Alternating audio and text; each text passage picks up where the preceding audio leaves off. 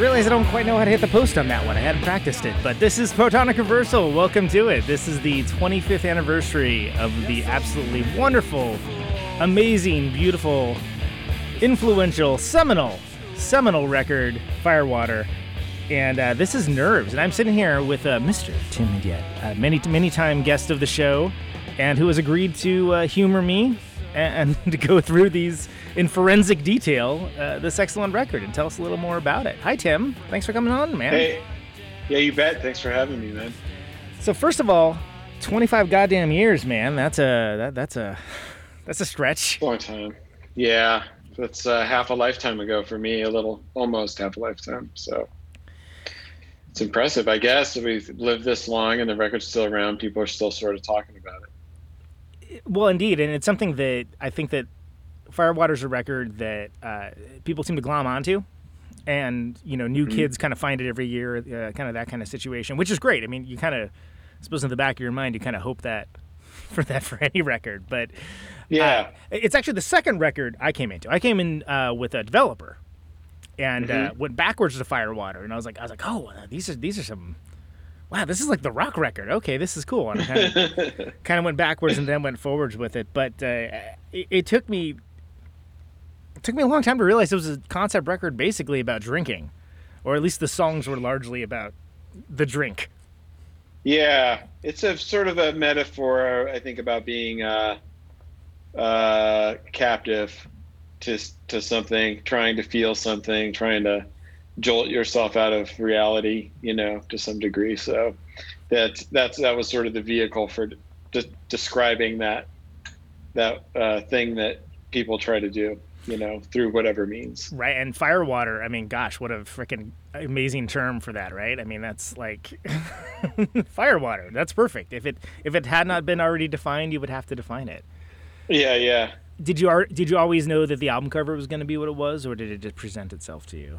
No, we didn't have a concept or anything for the record. We just made it, and then we realized that somehow we bounced off each other and written all these songs about being dissolute. And I gave a tape of it to my buddy Hiroshi, who I had just met. He brought some paintings into the record store where I worked and showed them to the guy I worked for. And because he was friends with him, this guy Bob Jenniker, who was my buddy, who ran Park Avenue Records in Seattle.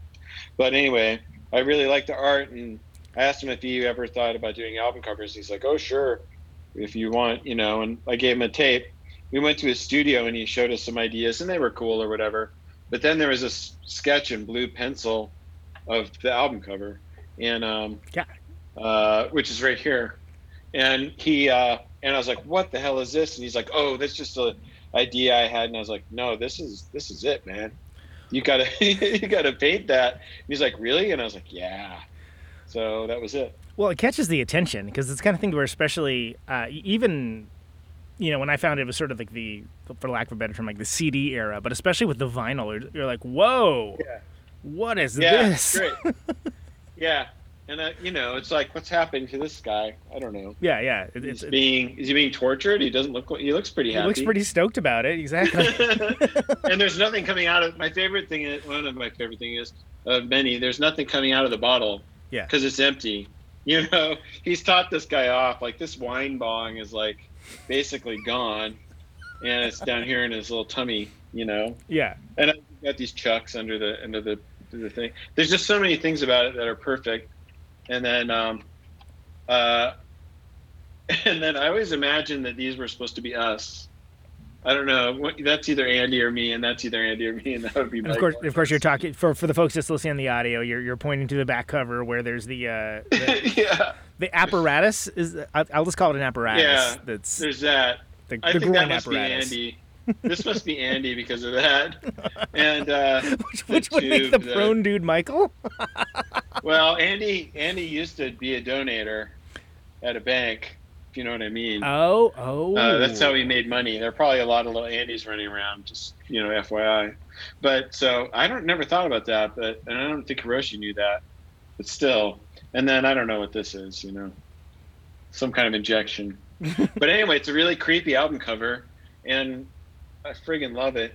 A friend of mine has the painting, and I wish I had had enough money to buy the painting at the time. And then Hiroshi did these two, which are also perfect, you know. Yeah, there's the it almost looks like a bubble wand kind of acid giver spoon medicine situation, and then there's a hand in a mouth. Yeah, exactly. So I don't know. It was just when I saw that, I was like, oh, this guy's in tune. You know, he understands what we're doing, and that was a good feeling. It wasn't just going to be a cool picture on the cover. It was actually like super evocative of the record. And that helps a lot when you can do that with an album. If you have a crappy cover, you know, it can really destroy the record. For me, it does, you know. If a record I like gets reissued and it has a crappy cover, and I look at it and I'm like, that doesn't look like the second Go-Betweens album or whatever.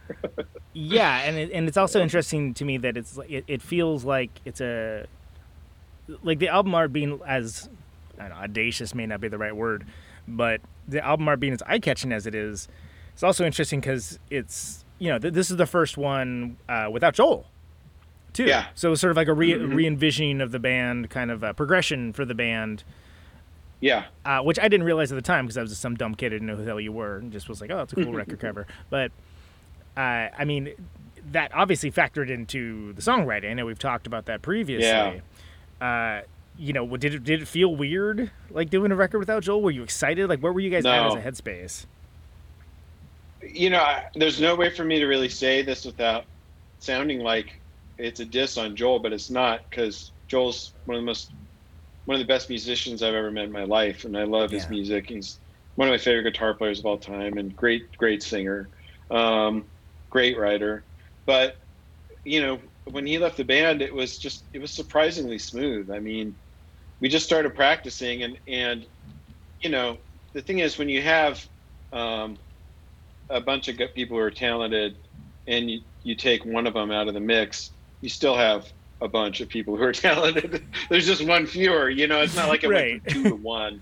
And Andy is such a monster guitar player. He was kind of off the leash at that point, and he didn't have to try to integrate what he was doing with Joel, so he just like blew up. And the main thing I would say about the record is it's a guitar record, and the guitar playing on it. The guitar playing on the records before that was great too, but it was different. It was more interwoven, and this was just like, you know, it hits way different. Face. Yeah, and that's so. You know, I don't need an excuse to listen to the record, but of course I listened to it, you know, a couple times, just, you know, thinking about it in terms of what we're going to be doing here, and that was the first thing I thought of. Was like, God damn, this is like a ripping guitar record. Like it's just like, it's almost like you feel like Andy got let off the leash to a certain degree. He did. Yeah. It's outstanding. I mean, no one, I mean, nobody plays better lead guitar than he does. And that was sort of his, even though he played tons of guitar on the other records, this was kind of, to me, his like, almost like coming out to the world as like, hey, you know, this is my bag. and it was very true live too. Like he would just destroy those songs live, you know, most of the time. So well, and that's something that I kind of want to, when we're going through the songs individually, which we were going to do for folks that tuned in exclusively just for that. But I figured we'd give a little background as well. One of the things I kind of want to think about is in terms of the, you know, memories behind each of the song. Maybe, you know, if there's like lyrical things, songwriting parts, et cetera, but also where you were at the time. Something I'd also like to bring up, because this is interesting to me, even though I saw you guys a few times, what songs work live and what songs don't, like that kind of thing. Yeah, sure. And just kind of, you know, we got time, but that's kind of where I'm looking to get at with details. Just because, again, as a record that touched a lot of people and is, you know, something that people come back to all the time, myself included, I think that's kind of interesting. I think that gets kind of lost when you're talking about the overall picture, especially for an artist such as yourself that has so many records and you know, so much awesome stuff to talk about.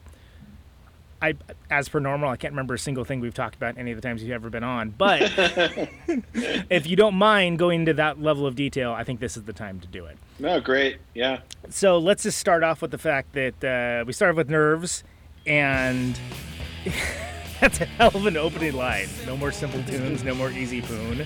Was there ever any kind of like, oh, that's the line? Okay. Or did it just make sense? I think we thought it was great, It's always funny. It was always funny to me because Andy was always, of the three of us, he was the one who was kind of itching the most. This isn't saying much because we didn't have much ambition commercially, but he was the one who was always sort of like wanting to be able to be seduced by that. Like, I think he saw the appeal of it. And, later he played with Bush and stuff, and mostly because of that record, he played with Bush on a tour because they needed a fill-in guitar player. And they loved that record. So, but anyway, despite that, he was always the one who just put the kibosh on that by putting shit like that into a song. Yeah. Or the chorus is "God damn." And when we were on Matador, looking back on it, the single off that record is a song about Firecracker, which is good, but it's not Nerves. Nerves is amazing. Yeah. And even at the time, I think we were like, well, Nerves is better, but whatever, Matador knows best. And they felt they couldn't do it because it had, Coon and Goddamn in it, I guess. But which just goes to show you it was very different times, right? I mean, well, very different times, and he just sort of trashed it. Yeah. Willie, just like he just trashed it, by doing that. But the song's 10 times better than it would be if it had something boring in there, for sure.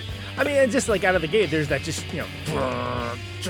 like those chords were just, it's like a statement of intent. And again, talking back to, this being the transition record towards you guys being a trio, like it's sort of just out of the gate, swinging, like immediately. It's great. It's called Nerves because we thought it was the closest we'd ever sound to Nirvana, so we called it Nerves.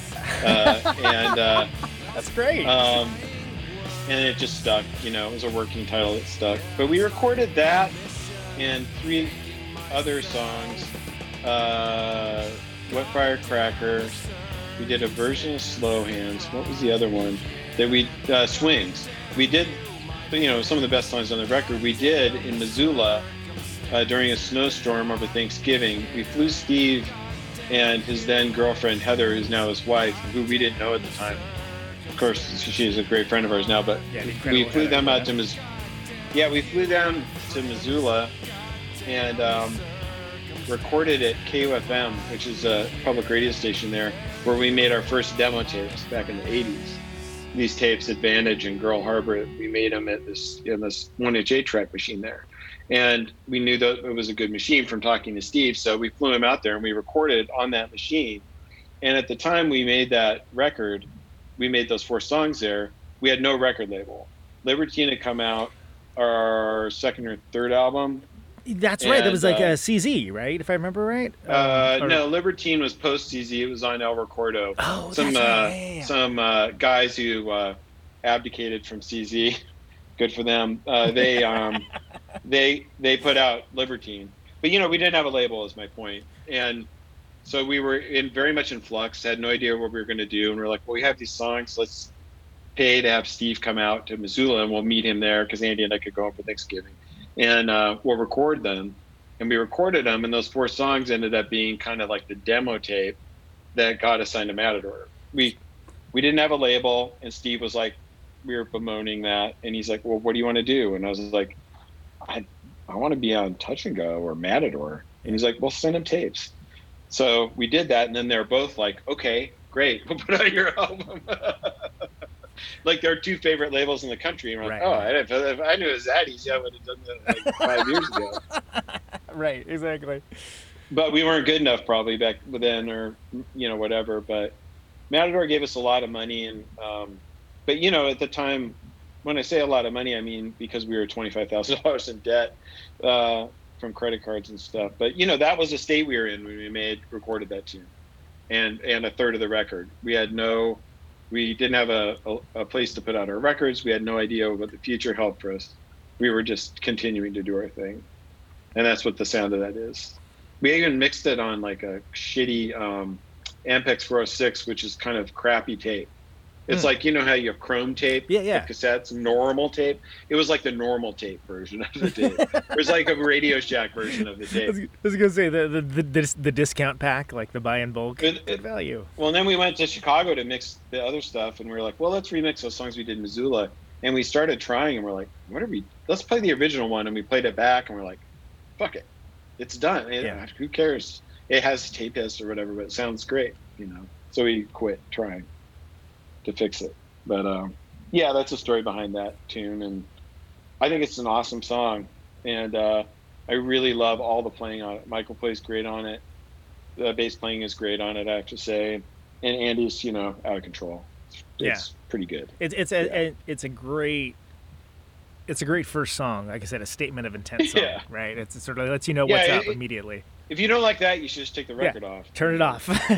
You know, push pause on the Spotify. Take the needle off the record. It's not for you. It's not for you.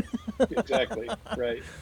And I can't believe I forgot to mention that was your first record on Matador, and so it's good to know you did in fact call your friend Gerard early on. Yeah, later on. Yeah. Yep.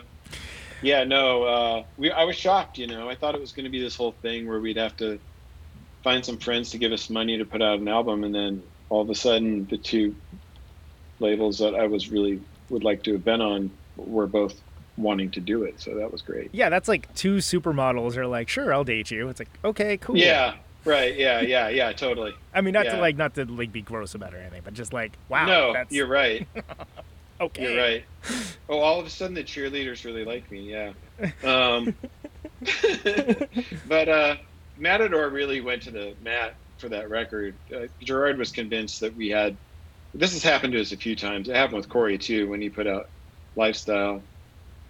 He was convinced that it was like something, that it was going to be like slanted and enchanted or something. Yeah, exactly. Yeah. And of course it wasn't. It was us, and it was weird. And so, you know, not that it's not great, but so, you know, we had not quite carte blanche, but we talked them into giving us a really good record deal that was good for 2 records. It was a little too good to be more than that. And then, you know, we got to make a double album, and we got to do that the original album has this crazy heavy cardboard cover, and we didn't want to do a digital scan of the painting. So we're like, no, we have to do like a old school film, you know, shoot the films and do all that shit. And which was probably the right thing to do back in the 90s, because the digital stuff looked like shit back then. But so it was hasn't held up. In the West it actually has an terrible artifact kind of feel of like looking like a 90s record now. Yeah, it looks like crap. And one of the reasons the record looks so amazing is, besides the quality of the painting and stuff, is that we took the time to do that. So, but we were lucky that they did that they let us kind of go balls out on packaging and everything, you know, mastering, all that stuff. Nerves as a live song? It was all the instruments were live. Yeah. It was 8-track, you know, so we couldn't really overdub. All that stuff we did in Missoula is live except for the vocal. Yeah. Yep. I meant if you played it live, but that's fantastic. We played it live constantly. We played it live constantly. Yeah. Yeah. I was gonna say, I know the answer to that question. I've seen you play it a couple times. But like... yeah. Most of the songs on this record we played live kind of a lot. There's some sort of transitional songs, or like Miracle Mile. We didn't play that live. But in general, you know, we cut our teeth as a live band, and we had to record as a live band most of the time. So, because we didn't have time to fuck around, you know. So yeah, that song we got played all the time, though. We love playing it. Yeah, how could you not? It seems like it'd be very satisfying to play. Yeah, it's great. It's just super driving, and it's an awesome tune. So second up is Drunk. Cool. So Drunk was a song, I wrote that before I'd figured out how to do anything with a key to like make things comfortable for myself singing wise. And a lot of the hallmarks of Silkworm, I think, are us pushing ourselves to our limits overall, but especially vocally. There's a lot of shit that would have been quote unquote better if we just knocked it down a step and a half. But we never did that. We just made it sound good instrumentally. We could usually never hear the vocals that well in practice. And then you get in the studio and you've got to try to like crank this thing out. So I sang that whole thing high in the studio, and it was just like, yeah. It got really irritating, even to me, you know. Well, maybe especially to me. But so then I did the thing where I sang some low and some high. I don't know. It worked okay. It was better live, honestly. That was one of the things kind of originally drew me to the song. I was like, oh no, he's like almost like singing out of his range at first, and then he like drops it low, and that's kind of cool. So like it made me think about that. Like it was. I guess it's cool. I don't know. It was what I had to do to make it work. I like the song. There's a reference in there to Boone's Farm wine. Yeah. But, me and Joel Phelps used to drink that sometimes. The last time I drank it, back when I still drank, we went to a party and we both got jugs of Boone's Farm, and mine was green apple, which is referenced in the song. And I drank half of it, and then I became convinced that it didn't have alcohol in it, that the liquor store had ripped me off because I was underage. So I went in the kitchen and I found this huge bottle of vodka, and I filled the Boone's Farm bottle back up. So it had been all Boone's Farm, then it was half Boone's Farm, then it was half Boone's Farm and vodka. And I shook it up and I pounded it in like an hour. And then, because that's how I rolled. And my stomach flipped like twice by you saying that. I was like, I eventually made it home. I walked home, and I spent the night in the bathroom. So, oh God! You know, it's funny. Like anytime right. The rare time that I see Boone's Farm wine, which was already a punchline where I grew up in the Central Valley of California. I love that there's like drinking advice within the song. Like I'm trying to think of other songs that do that because you what is that? May I suggest a draft to digest the sugar in that Boone's Farm wine? And I was like, huh, that's really cool. Like, so is that something where was that brought on by your mixing the vodka and the Boone's Farm? What you thinking about? Probably. Like, I mean, as a hard drinker in my teens, I didn't. The only times I got sick were when I did something like that. I mean, you know that saying, liquor before beer, never fear, beer before liquor, never sicker. So this was Boone's Farm before liquor, or Boone's Farm and then Boone's Farm and liquor, and just drinking like, you know, a fifth of vodka and a jug of Boone's Farm. It's a pretty bad idea. But if I started off with the vodka, I would have been fine, but I didn't. Also, another favorite line in that song from me is the never asked you to swim in that soup bowl of contempt. Yeah, so which is kind of and bar mop slap. Yeah. The whole thing is like kind of like almost a word salad, but it's such an evocative image, and it's something that really caught my attention early on.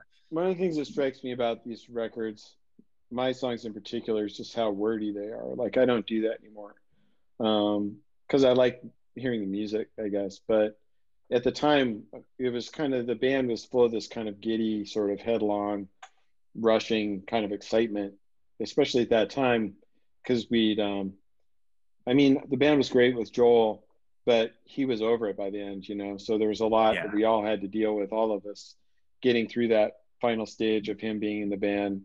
And then when he split, it was very painful, the split, for all of us, but, you know, then we were just like, oh shit, we can do whatever we want, you know.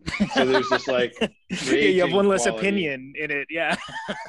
Yeah, and that's how you end up with a record that's an hour long, you know. Right. At that point, even though we put out 2 records in '94, we still made a double album right after that, and that's how that happens, you know. You get excited. Well, I mean, it occurs to me that the whole thing kind of just sounds like you're just almost drunk on possibility and just raring to go, you know, just going.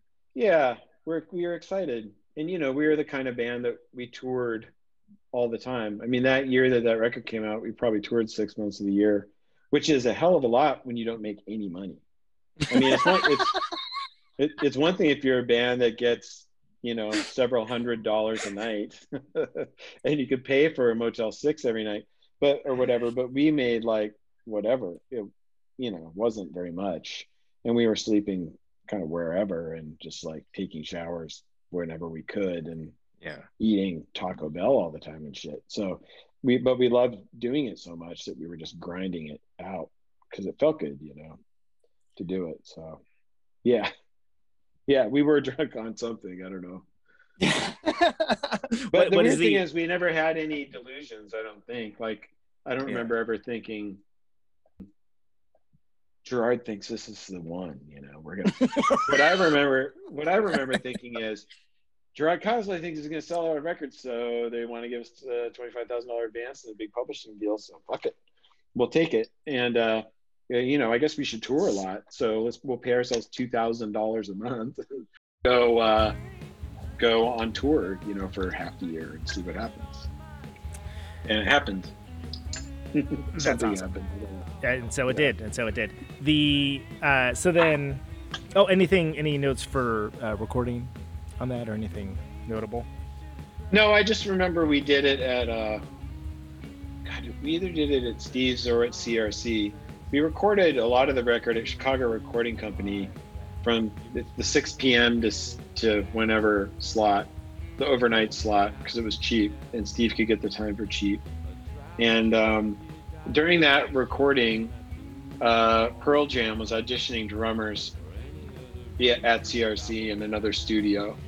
And I remember playing bass through my Bassman, which is like 50 watts, and someone came in to ask us to turn down because we were disturbing Pearl Jam in the drummer audition. And we didn't turn down. Yeah. Sir, you're disturbing Pearl Jam. Sir, you're disturbing Pearl Jam's drummer auditions. Yeah, exactly. Please. I can't blame him. Please. It's probably irritating. Yeah. So then, so anything else for Drunk? That's Drunk. That's song 2.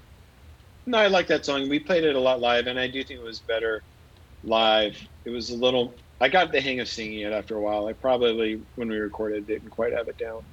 So that's just minor regret on my part. It's sort of like you make your bed, you got to lie in it, right? And it's like, yeah, that's the way it is. Guess that's what it did. Okay. Yeah.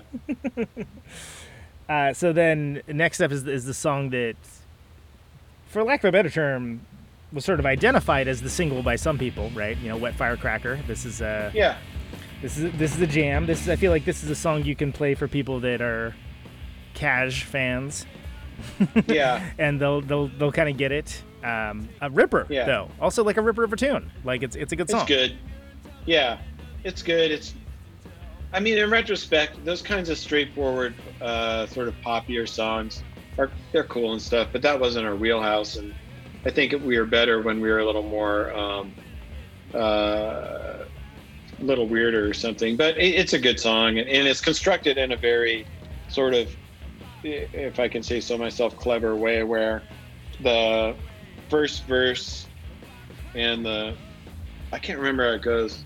The first verse and the second verse are like inverted somehow, and I can't remember exactly what I did on it, but I like switched the chords around in a way where the second verse is not the same chords, but they're related. And it's almost like a mirror image thing. I can't remember exactly what I did, but it's got a good part where the guitars drop out and the drums just play. That's cool. Yeah. And we made a video for that, the only video we ever made, which we had to do. And it costs the same amount that it costs to record the whole goddamn album. And it got played like once on MTV. And I don't know, it's kind of a dumb video. Nothing against David Plyler who made it. It has more to do with us and our lack of imagination, probably. But, did you feel like that was a bit of a stretch? Like, did you feel like that was kind of like, we're not really a video kind of band. Like, why are we doing this? We're not, to go back to Pearl Jam, we weren't climbing up on the main stacks, like in the Even Flow video. Yeah. When I saw the Even Flow video, I knew Pearl Jam was going to be huge. Yeah. Because of that. Because that guy was like, he's a front man, He knows how it goes. And we would just kind of stand there rocking back and forth, going, blah, blah, blah, blah, yeah, all the time. And no one wants to watch that unless you're at the show. And I don't know. I hate videos generally, but we made one, and that's the way it goes. It wasn't embarrassing to me at the time, and I could probably watch it now and not feel too bad about it. Well, and it's also it's a snapshot in time too, right? Like it's you guys at that age, which is kind of nice. I would imagine. I suppose, yeah, right, yeah. It has my friend Greg Anderson's El Camino in it. Oh yeah, well there is no Camino. So I didn't nice. know it was Greg Anderson's, but there you go. Yeah, that was Greg's El Camino. Yeah, rusted out El Camino. Yeah. So there's a lot of good lines on that one. Yeah. That song is about my roommate in college, who I won't say his full name because I don't want to embarrass him. His name is John. And when I first came to school, I got to the dorm room, and I just picked a dorm room where you could smoke. Like, cause I don't know why. that was the motivating concern of the dorm room. But I wanted to smoke in my room, and I wanted to have a cafeteria in the basement. So I picked this dorm. It was a total party dorm, unbeknownst to me, which worked out fine, on the north side of campus. And this fellow John was my roommate. And I go into the room the first day, and on one wall of the dorm room is a Confederate flag tapestry. Wow. And on the other wall is an Iron Maiden tapestry. Wow. And I was like, shit, I fucked up. You know where you are. You're in the jungle. But John is a very nice guy. We got along great. We both like to party, as they say. Right. So that song is about John partying his way out of Northwestern University. And luckily me just dodging the bullet there. So yeah, that's what that's about. It's I think more or less. One thing I actually do remember from our previous conversations is that that's a song I've heard covered now and again. It's never quite the same. It doesn't quite hit exactly the same, but no, there's some tricks in there that not like it's anything magic, but there's some little things in there that you wouldn't know to duplicate unless you knew what they were. Yeah, I don't even remember what they are. I just know they were weird bits. No, it's notable, but it's also one of the seems like, oh, if you see a band play a Silkworm cover, like, okay, that's shorthand in some ways that you know you're gonna. It's usually too bar chordy. I think there are too many fifths when people play it. That's a hint for anyone who cares. There you go. Avoid the fifths, as I recall. Protonic Reversal exclusive. Avoid the fifths. Andy has this way of playing open chords so they sound like big meaty bar chords, and I don't know what he does, but there are a few different things that he does with fingerings to spread it out a little bit, so it's not sort of. Yeah. And you'd have to talk to him about that. But. That song, live favorite. I mean, that's Yeah.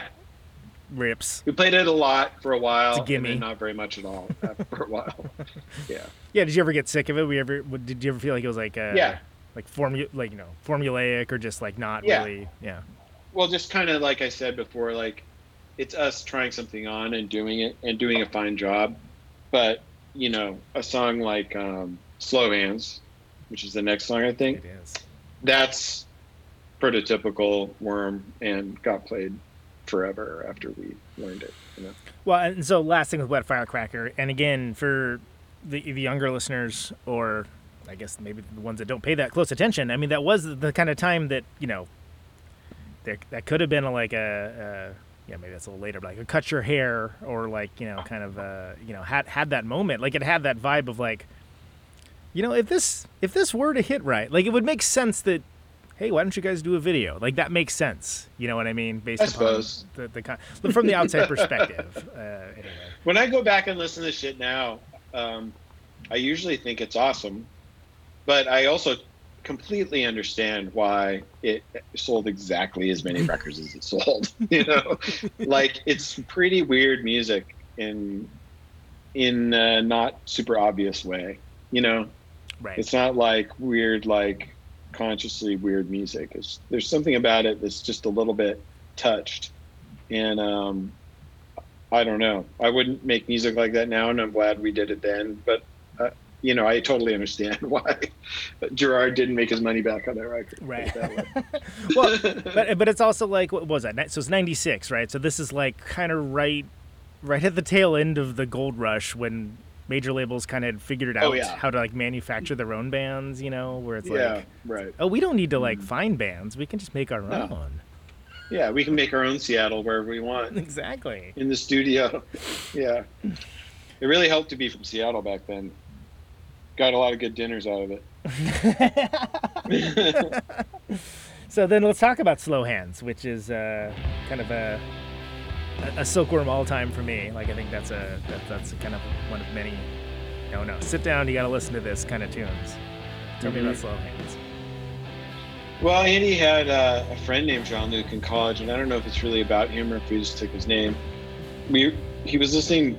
We all listened to Basement Tapes a lot, the Bob Dylan and Van Basement Tapes. That was a Van favorite. We listened to it like about 1 million times. Of course, later with Steve Malkmus, we had this thing, the Crust Brothers, and our first show we did a whole bunch of Basement Tape songs. But we loved that record. It was weird and great, and a lot of the band records, the band, are pretty kind of carefully like mythologized, like and thought out. Like we're like this, you know. And that record was very not like that. I thought it was just a bunch of guys, you know, going for it and just being weird. And so there's a lot of just rando name dropping in the songs of like weird names. And so Andy got really into that, where he would just throw Conan, I don't know who that is, or Jean-Luc or whatever. He'd just throw these names in like they were people he knew. Right. But it's just one of those songs. I think it's about, you know, stalling out in life. And Slow Hands is just, that's because Clapton's nickname was Slow Hand. So we were calling Andy Slow Hands for a while, I think, as a joke. Plural, like both his hands were slow. Of course, Andy's hands are about 10 times faster than Clapton's, I think. But Andy's a very fleet guitar player, but especially when he wants to shred. But we just called the song Slow Hands, and it, you know, like I said, working title stuck. Right. You're too lazy to come up with a different title for it. I love the line, where the drunks go to fall down.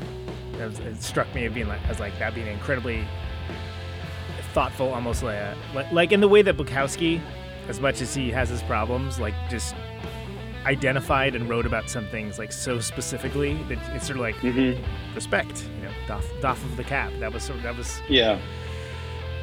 I think when I think about this record, and I think about, you know, then there's a lot of lyrics like that, but that's something where it's like just like small, even snippets, like pieces of verses where it's like, wow, yeah, that's the image. I mean, you know, the D Trade, I had Bart, you know, I didn't have the D Train, but I think people can identify with that for sure. And then Shredder, there's some shredding. There's some, like, in a way that's.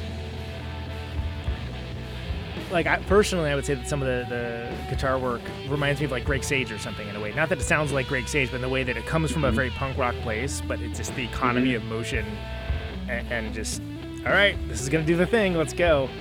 Well, and Sage was really, I know this because this fellow I mentioned before, Bob Jenniker, he put out those early Wipers albums, and he showed me some stuff that Sage wrote about trying to write a bio for the band or whatever. And he was really into, at least in these things, he was comparing himself to Jeff Beck and people like that, which is not crazy, you know. No. I mean, he's that good of a guitar player. Absolutely. And while he is a punk rock guitar player, he has that flair for a tune, you know, and playing melodically or flash, you know. And Andy had that in spades, you know. He listened to all that stuff. But Andy also comes from a shredder background, you know, Metallica and Voivod and Megadeth and stuff like that. He listened to that stuff a lot when he was a teenager. So that all influenced that. And as good as the solo is on the recorded version, like there's some live versions that are just totally bonkers. Yeah, great. Where he would play for 3 or 4 minutes. You know? Yeah, just go like it's like. I wouldn't ask you to stop, and I don't want you to stop. Yeah. Yeah, and it was a whole body, whole band thing where, on a song like that or Don't Make Plans, on that record, he would get going, and Michael and I always looked at Michael when we played, when it was just me playing, when I wasn't singing, and we would just not even look at each other, but just zone, you know, the whole time, and eventually you'd open your eyes and you'd be turned around, 90 degrees from where you thought you should be, and like you'd forget what club you were in, and you'd be like, what am I doing? Are we playing another song after this?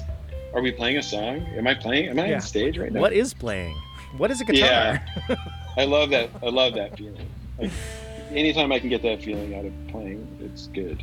So. And again, this we've already covered it. This isn't one I need to ask, but obviously, live song. Like, was there ever any doubt for this one of like, oh no, this one we flies. played it all the time. Yeah. Mm-hmm. I mean, it seems like that's a pretty much a no-brainer for that one, where it's like, oh yeah, this is special. This is cool.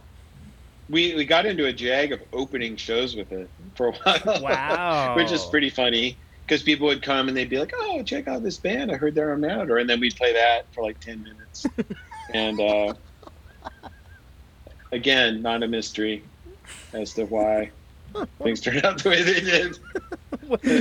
Wonder why things turned out the way they did. Yeah, exactly. Why aren't we more popular? Can't put my finger on it. Must be something. Yeah. Drunk all the time. Me. So then, after Slow Hands, another total change up in tone. You got Cannibal. Yeah, I just thought of that song the other day, and I couldn't remember how it went. Someone mentioned it to me. I was like, "What's the?" And then I looked it up, and it all came back. I haven't played it yet, but I really like that one. That's another one where it's me sort of enforcing this particular aesthetic on the band that wasn't necessarily our most natural thing to do, but we could do it. And that's the 3-minute pop song type thing. But there's something about there's kind of an ambivalent vibe to the song. Like, the narrator is not sold on what's going on. I don't know how to describe it. And I really like that. Like, it's not a narrative like straightforward, you broke my heart, or straightforward, I love you. It's just like this, like, I don't know, I sort of feel like eating you, but I sort of not really into it, and I think I might leave and go do something else, you know? So there's this, I like that kind of, not really confusion, even just ambivalence. Like motivated, but maybe unclear on the motivations. Yeah, direction. I want to do something and I don't know what it is. That's kind of what it is, yeah. I love the, I don't know if you call it a bridge line or what, but it takes a lot of nerve to get up in the morning. I actually think about that sometimes when I get up in the morning, and that makes me laugh. Yeah. Well, I think it's true at any age, but especially the age we were then. When we weren't on the road, I remember it. I mean, I had a great job working at the record store and stuff, but at that point, I wasn't even doing that so much anymore. So I was just driving cab or whatever. So when I wasn't on tour, my life was kind of a whole, you know. I felt like I was in between being on tour. So, like, yeah, I remember that feeling of just like, you know, what am I doing today? I guess I'm gonna go buy some food. I have like $5. I could buy a book, you know, at the bookstore. So, yeah, it's a funny time of life, being rootless and kind of being able to do whatever you want, but not having any dough. You know, a lot of people have gone through that period of life. It's pretty rewarding in some ways, but yeah, you've got all the freedom in the world, but do you? Yeah, exactly. Yeah, right. Freedom with a certain amount of constraint, to put it bluntly. Yeah. Totally. Did you did that one make into the live set when you played? Yeah, we played it. We played that song quite a bit. We hashed it out live, and it took a while. It has a little bit of a tricky rhythm and spots to it, and not like unnatural for us, but like I said, I was kind of shoehorning the band into this structure that wasn't super natural for us. You know? Did you have any bands you were thinking of when you were kind of like, you know, akin to, in the same fruit basket as? Not that song. Yeah. No, not that song. That just came out, and one of the reasons I like it is it came out in like 5 minutes. You know, I didn't have to work it at all. Yeah. I always have a soft spot for those songs when they happen, because that's cool. I like the feeling of writing it, Yeah. And I think it comes through in the quality of the tune. There's a automatic quality to it that's good, Yeah, it feels very, not to say that it lacks weight, but it feels very easy. It feels like an easy song. Right. It's almost a breezy kind of tune, which we almost never did. But that song has that quality to it. Yeah. Yeah. I would like to hear someone else do it sometime, actually, because I think you could do it in a very kind of light way. That would probably be cool. I mean, I think it would hold up. Yeah, probably. I guess I don't know. Who fucking knows? We can call it the Protonic Reversal Challenge. Yeah. We'll never know. So then next up is Tarnished Angel. Yeah, so this song is the Tarnished Angel is a movie by Douglas Sirk, The Tarnished Angels. And we got on this jag of watching Douglas Sirk movies. A bunch of us, we watched that. There's a song called Written on the Wind on Libertine. That's a Douglas Sirk movie. Whatever those other ones are, we liked all those movies. They're these kind of melodramas that were made in the 50s or 60s. And Tarnished Angel, I think, has I don't know, who knows? I can't remember who's in it. But well, I can tell you right now because I just looked it up. It's Rock Hudson, Robert Stack. Yeah. Yes, Dorothy Robert Malone. Stack and Rock Hudson. And I forget who the female lead is in it. Kim Novak? No. Dorothy Malone. Oh, okay. But there's a subtext to it that I think Sirk was aware of, where, Rock Hudson was gay. Oh, and she's I in The think Big Sleep. That's what I was thinking. Okay, okay. Go ahead. Yeah, I think that added a kind of a psychodrama aspect to these movies that he was aware of. Kind of like when Orson Welles made The Trial and cast Anthony Perkins in it. That was the subtext of that movie as well. So, Totally. Okay. So I think that played into the tune maybe a little bit. Andy just liked the movie. Used that as a jumping off point for the song. Tell me the bass line. Tell me about that freaking... That's a good one. That's a good loping bass line. Yeah, it lopes. It's a total loper, but in a good way. Yeah. Like, I actually used that as an example of a good loping bass line once. Mm-hmm. Yeah, I like bass lines that seem cyclical, even if they're not, and seem like they could go on forever.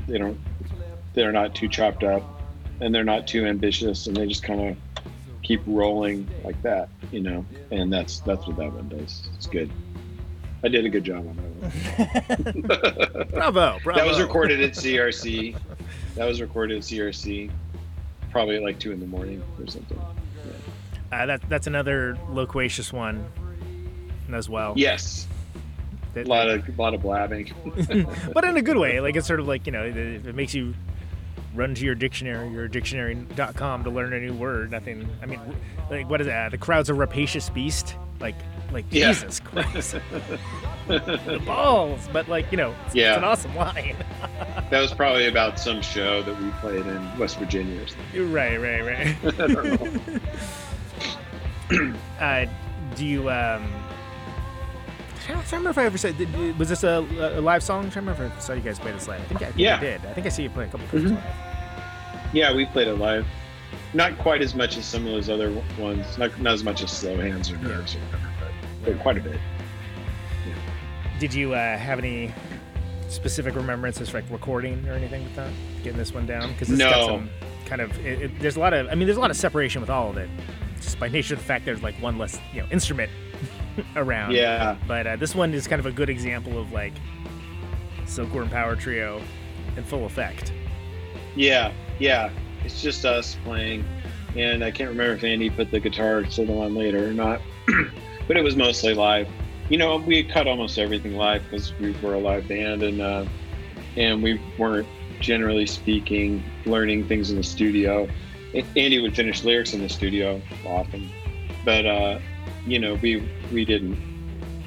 We knew the songs when we went in. We had to, because we had to make the records in a few days. Although this record was made over a course of probably about 12 days at a bunch of different recording sessions. And we spent probably 12 or 13 grand on it, which was, God, maybe that's the most we ever spent on a record, if only because Steve recorded some of the later records for almost nothing, or for like a quarter of what they should have cost. That's the only reason that we didn't spend 20 grand on the Italian Pipe.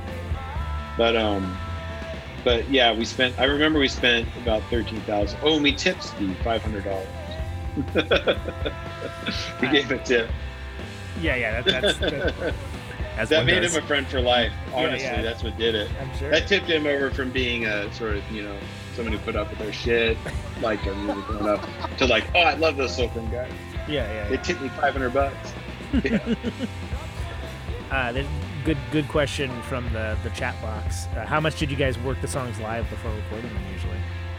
To death. I mean, on that record, on all the records up through that record, we played all those songs all the time live, except for like the acoustic ones or whatever, Yeah, the ones that wouldn't fit into a live set, sir. Yeah. Yeah, they got played. Like I said, we were touring 6 months out of the year. We just beat the shit out of them on the road, which is a good way to do it if you can tour, and that's how we learned to play, was by going on the road and just playing night after night after night after night after night after night. And then you come home and you practice every night, or 3 nights a week or 4 nights a week, and because you didn't have anything else to do, and you wanted to be in the band, and that's what it took to get good. So. Yeah, we played them a lot. I'd say that Developer was still mostly like that. And then by the time we started making the other records, they were still played live a lot, but there was a little bit more experimentation and stuff going on. Yeah. There was I wish I could attribute the author of the quote, but there's a quote that goes something along the lines of like, a song never truly tells you what it is until you've played it live over and over and over again. Yeah, you get a lot out of it, and it doesn't, for me, it never got boring, and it never does get boring. There's always something new that comes out in what you're doing, if you're tuned into what you're doing and it's any good. I think it always is. You can't overdo it, as far as I'm concerned. I don't think everybody feels that way. No, a lot of people don't want to go on the road and pound the same things out every night, but I'll do it. Totally fine.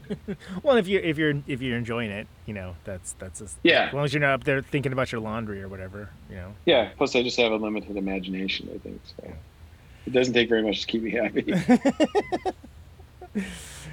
Quicksand is the next one up. Oh yeah. Talk about a word salad. Endless singing. This is another wordy one. There's in a good way. Like it's awesome, but it seems like, what I was, in the back of my mind, I'm always like, I wonder how long I took to remember all the lyrics. Yeah, not that long. It makes some kind of sense to me in my head, but yeah, I don't know. Why did I do that? It just came out that way. That song has another little trick thing of the guitar plays a descending thing, and then the bass plays a descending thing right after it. And so there's this kind of like rolling quality to it that I liked. And Michael was such a musical drummer that he picked up on that, and it came through in the way he played it. And then the whole thing just kind of falls together when that happens. That's a good feeling. It seems very off the cuff, even though like obviously it isn't at all. Yeah. But I think it was pretty off the cuff. Yeah, I think the lyric was probably first draft. Yeah, not a lot of rewrites on it. What is it? Tonight's act is in a double garbage bag. Like I think that's a double line garbage bag. Yeah, that's pretty killer. Yeah, that's definitely from touring a lot. Did you I'm going to keep the deviations to a minimum, but there's a decent enough question from the chat box here about when you guys were in the fitness craze, getting the introductory gym memberships. Oh, towns. yeah. Would you mind talking about So that? Andy and I went on this quest when we were kids. It seems quaint to me now, but I was on a quest to hit 2 bills for my weight, 200 pounds, and I weighed about high 180s, 190. So I really wanted to hit 200, which of course now is like trivially easy. But right. at the time, I couldn't stand to do it. I couldn't manage to do it. But so Andy and I went to BQ Workout on Capitol Hill, which was a great gym because it was like 100% gay. So the meatheads were all gay guys, which meant they were cool and not dicks to, the women who were just as strong as they were. And it was great. It was a great place. But we would go there and lift weights, and we would go to the university and lift weights. And Andy, I remember, would get mad because he's an ectomorph, so he would get strong, but he was still kind of scrawny. And I bulk up really easy. Yeah. So I got all like bulky, and then we would go on tour and we would want to keep lifting. So it's not like we were like, we didn't wear bandanas or tank tops or anything like that. But we would find songs. Yeah, we would find gyms that had cheap deals, and we would go there on the road sometimes, lift or whatever. We couldn't afford hotels that had the exercise rooms. No, yeah. So we would go to like YMCA's and stuff like that sometimes. Yeah, good times. Yeah. I was doing the dishes, and I was thinking about how much I like the line. It's I think the last verse. Ever wonder why there's a house that sits as empty as the day that someone finished building it? Yeah, and I realized that's another one that when looking at houses, like when moving or whatever, I've thought about that line. That line's kind of like in the constant cacophony of nonsense that goes through my head. That like is a line that sometimes will go when I think about it. What brought that to mind for that line? Well, on a serious note, I think quicksand is just something that once you get in it, you can't get out. I mean, I've only known one person who's gotten stuck in quicksand. That's Steve Albini. Did he really? He was a fucking idiot, and he walked out into quicksand. Like, he and Heather were on vacation, I think, in Hawaii maybe, and the sign said, "Careful, quicksand." He's like, "Oh, quicksand," and Heather's like, "Don't go out there, you dumbass," And he walked out in it, and you start sinking because it's quicksand. And somehow he managed to get out. But it sucks you in, and you can't get out, and you're trapped. And eventually you succumb. And so a lot of that time period was wondering if what we were doing was worth doing, probably on some level. Not while we were on stage, but like I said, you get home and you have to pay rent, and you just went on tour and you have like $100, Right. So, and you're like, what am I? That was great, but now I'm home and I have to deal with this shit, and my cat's sick or whatever. And you're like, is this the kind of life that I need to be leading? Yeah. Should I have stayed in school? But so it's kind of about that, but it's also about looking around you and seeing that no one else is really doing any better. Right. The people who did go to school. I'm sure, yeah. They'd go to school and graduate with an engineering degree the way I did later on or whatever, and have real jobs and kids or whatever. They're not happy, They have all the same kind of doubts and misgivings about the game of life that you might. So it's kind of just about that. And that line is about that too, hopping around, trying to find some kind of contentedness and while dealing with just the human condition of never really being satisfied with stuff. So that's where all that came from. It's funny you had a actual physical quicksand story, because being of the age that I am, I grew up thinking that quicksand was going to be a much greater threat than it actually was, because every movie, TV show, like Bigfoot. Yeah. It's like, oh man, watch out for the quicksand. It's like, no, that quicksand's actually pretty rare. Yeah. It's not it turns out you can go out into it and get out. Yeah. You're quick about it. And even then, it's not as big of a deal as you think. Because it was like, this narrative device for all these shows and movies and things along the, you strand the hero in the quicksand, like whatever. Yeah. But, that's, but it is interesting because the actual quicksand is, as a metaphor or as a real thing, is actually a pretty fascinating concept. ultimately. Yeah, I think so. At least it was interesting enough. Yeah. Playing that one live. Yeah, we did when we recorded it, but it didn't really make the cut off that record. I mean, which is a funny thing to say because the guy who puts out our records now, John Solomon, put out a single of that song and another song. I'm glad you said it, yeah. Because he wanted to do it. Yeah. But it wouldn't have been my pick. It's probably how many songs are on the record? 14? 16. 16 is probably the 9th best song on the record. I'm just guessing. I don't know, maybe not. Let me take a look. That'd be hard is to. Better. That'd be pretty cool to like establish a rank for that. 8. I'm gonna say 9. It's like the 11th or 12th best song on the record. Yeah. But thank you, John. It's a very nice sleeve. Very nice letterpress sleeve. Andy in the chat box. I can't remember who did it. John lives for recycling. That's an excellent comment. I would like that if this was Facebook. Yeah. Ticket to Lane.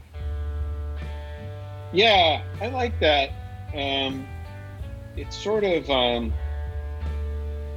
we started to kind of slow down a little bit in terms of, and get a little bit more spaced out on our records after FIREWATER. Mm-hmm. Yeah, we did that more often. And that song was kind of a proto version of that, or almost like a precursor to it. I don't think it's 100% successful, but the sound of it is cool. And I think it has a dead sound to it. It may have been the first time we ever recorded like that, because Steve's known for this kind of thing, and it's cool. So of course you want to do that because it sounds awesome. But then I wanted to make a more intimate sound for that song, and we deadened it up a lot, and it sounded really cool. It sounded to me like an old soul record or whatever. Not that I necessarily could pull that off vocally at that time, but I really like the feel of that tune, and the general sentiment of that song is just kind of I remember listening to a record like TB Sheets by Van Morrison, which is just like, it's called TB Sheets, so that was kind of, I didn't intentionally model it on anything like that, and I obviously can't do what he can do, but that kind of vibe of just like intense downer kind of thing. This is sort of a general version of that. I mean, it's certainly not something I noticed when I first started listening to the record, but years later I was like, oh, this is kind of like almost Stonesy kind of vibe in a way, like in that same sort of mining that same territory that you're speaking about. Well, the title is totally like a Moonlight Mile or one of those titles, but yeah, I mean, we listened to the we all love the Rolling. I like them better than I do now, probably, but I still and will always be a fan. And we listened to this one bootleg called Red Spring Symphony over and over again in the band. We had a tape that had Samurai Rock Band by Cheap Trick on one side and Bed Spring Symphony on the other side. And we listened to that thing like endlessly. Yeah. If you like rock music, that's an okay thing, yeah. yeah, we were fans of them, so yeah, it definitely has a feel to it. Our attempt at that. I love the it's kind of like that, almost like so sparse, but he tried a little and got somewhere. You worked hard and got no place. Yeah. Like from the Talking Blues world, almost, just like, oh man, oh come on. Yeah, it's very blues. Yeah, that whole the whole sentiment of that song is sort of like an extra, sort of emo, sort of pathos-based version of the blues. Yeah, that's a good way of putting it. Yeah, totally. I like that line. That's a good line. This song, as a live song? Occasionally, yeah. I don't remember playing it a lot. It was a bit tricky to sing because there was a high bit, and you're kind of right up on it. I think it was such a downer that sequencing it was not easy. You know, an interesting thing about this record is I know many people, friends of mine, have said, you know, I think it's great, but you know, if it was a single album, it would be even better. And I was like, oh, what would you take off it, or what would you put? Yeah, no, what would you put on? I seriously, you know, you're not going to hurt my feelings. They'd be like, oh, well, this song, this song. And then the next person who would say that to me, which this happened, you know, 6 or 7 times. Totally different 4 songs. They would take off the better 5 songs. I'd take all the slow ones off, or I would take all the shitty fast ones off, or whatever. So I don't know how many people would say that when they make the cut. I like it. I think it's good. We didn't play it a ton live. I think I think it serves a purpose that it's a song that does the exact thing it's supposed to do at the exact point it should in the record too. And there's something to be said. Yeah, it's a change of pace. Yeah, it's a change of pace. It's like we did play "Winter" by the Rolling Stones off of Goat's Head Soup. We played that live a fair amount. We recorded that on the Einheit record that we made with our friend. Oh yeah, John. Forgot about that record. And that's a great song. We did a really good version of it. And did I sing it? I did. But anyway, it's like that. Like "Winter" is just a change of pace tune on Goat's Head Soup, and that's what it is. You know, it's a change of pace, basically. Swings. I think "Swings" is my best song on the record. I think it's great, and it's probably one of the best songs I wrote in the Worm. It wrote itself, and the whole thing. I had the drums, I had everything, and I sang it to those guys. I was like, "This is how it goes." So that was one of those rare times where it wasn't just play whatever you want. I was like, "This is how the drums goes like this." Yeah, and that song's about Joel, and the intense sadness of the quartet version of the band falling apart. And Swings is just mood swings, I think. Which, you know, when you're in a situation you just have to get out of, and you're not out of it, that anybody's liable to experience those. So yeah. But I think there was a little bit of other stuff in there, but that it was almost all that, you know, as I recall. And feeling this, it's a weird state to be in, because I wasn't sympathetic to him at the time at all. You know, I was just like, I wasn't capable of being sympathetic, really. But I was sad, and I I recognized he was having difficulty. Yeah. And at the same time, I was pissed off, and I felt this intense loss of this thing that we'd spent all these years. You know, because 96, when we recorded that song in 95 or whatever, that was, Joel and I started playing together in 85. So we've been playing together for 10 years. When he quit, we've been playing together for 9 years. So, you know, that's a long time. That's a long relationship. And it's longer than there were aspects. Yeah. There were aspects of that that were just really, really hard to accept. And I think that was a very, very clear cut kind of expression of how I felt about the whole thing at that time, you know. And we played the shit out of that, and we played it until the band ended, you know. But I love the song. I think it's great. I think it's actually totally underrated one in the Pantheon. Yeah, I think so too, probably, yeah. I mean, God, just that, I know they made a big mistake on you, and Undertow was threatening to drag me down too. It's like... Yeah.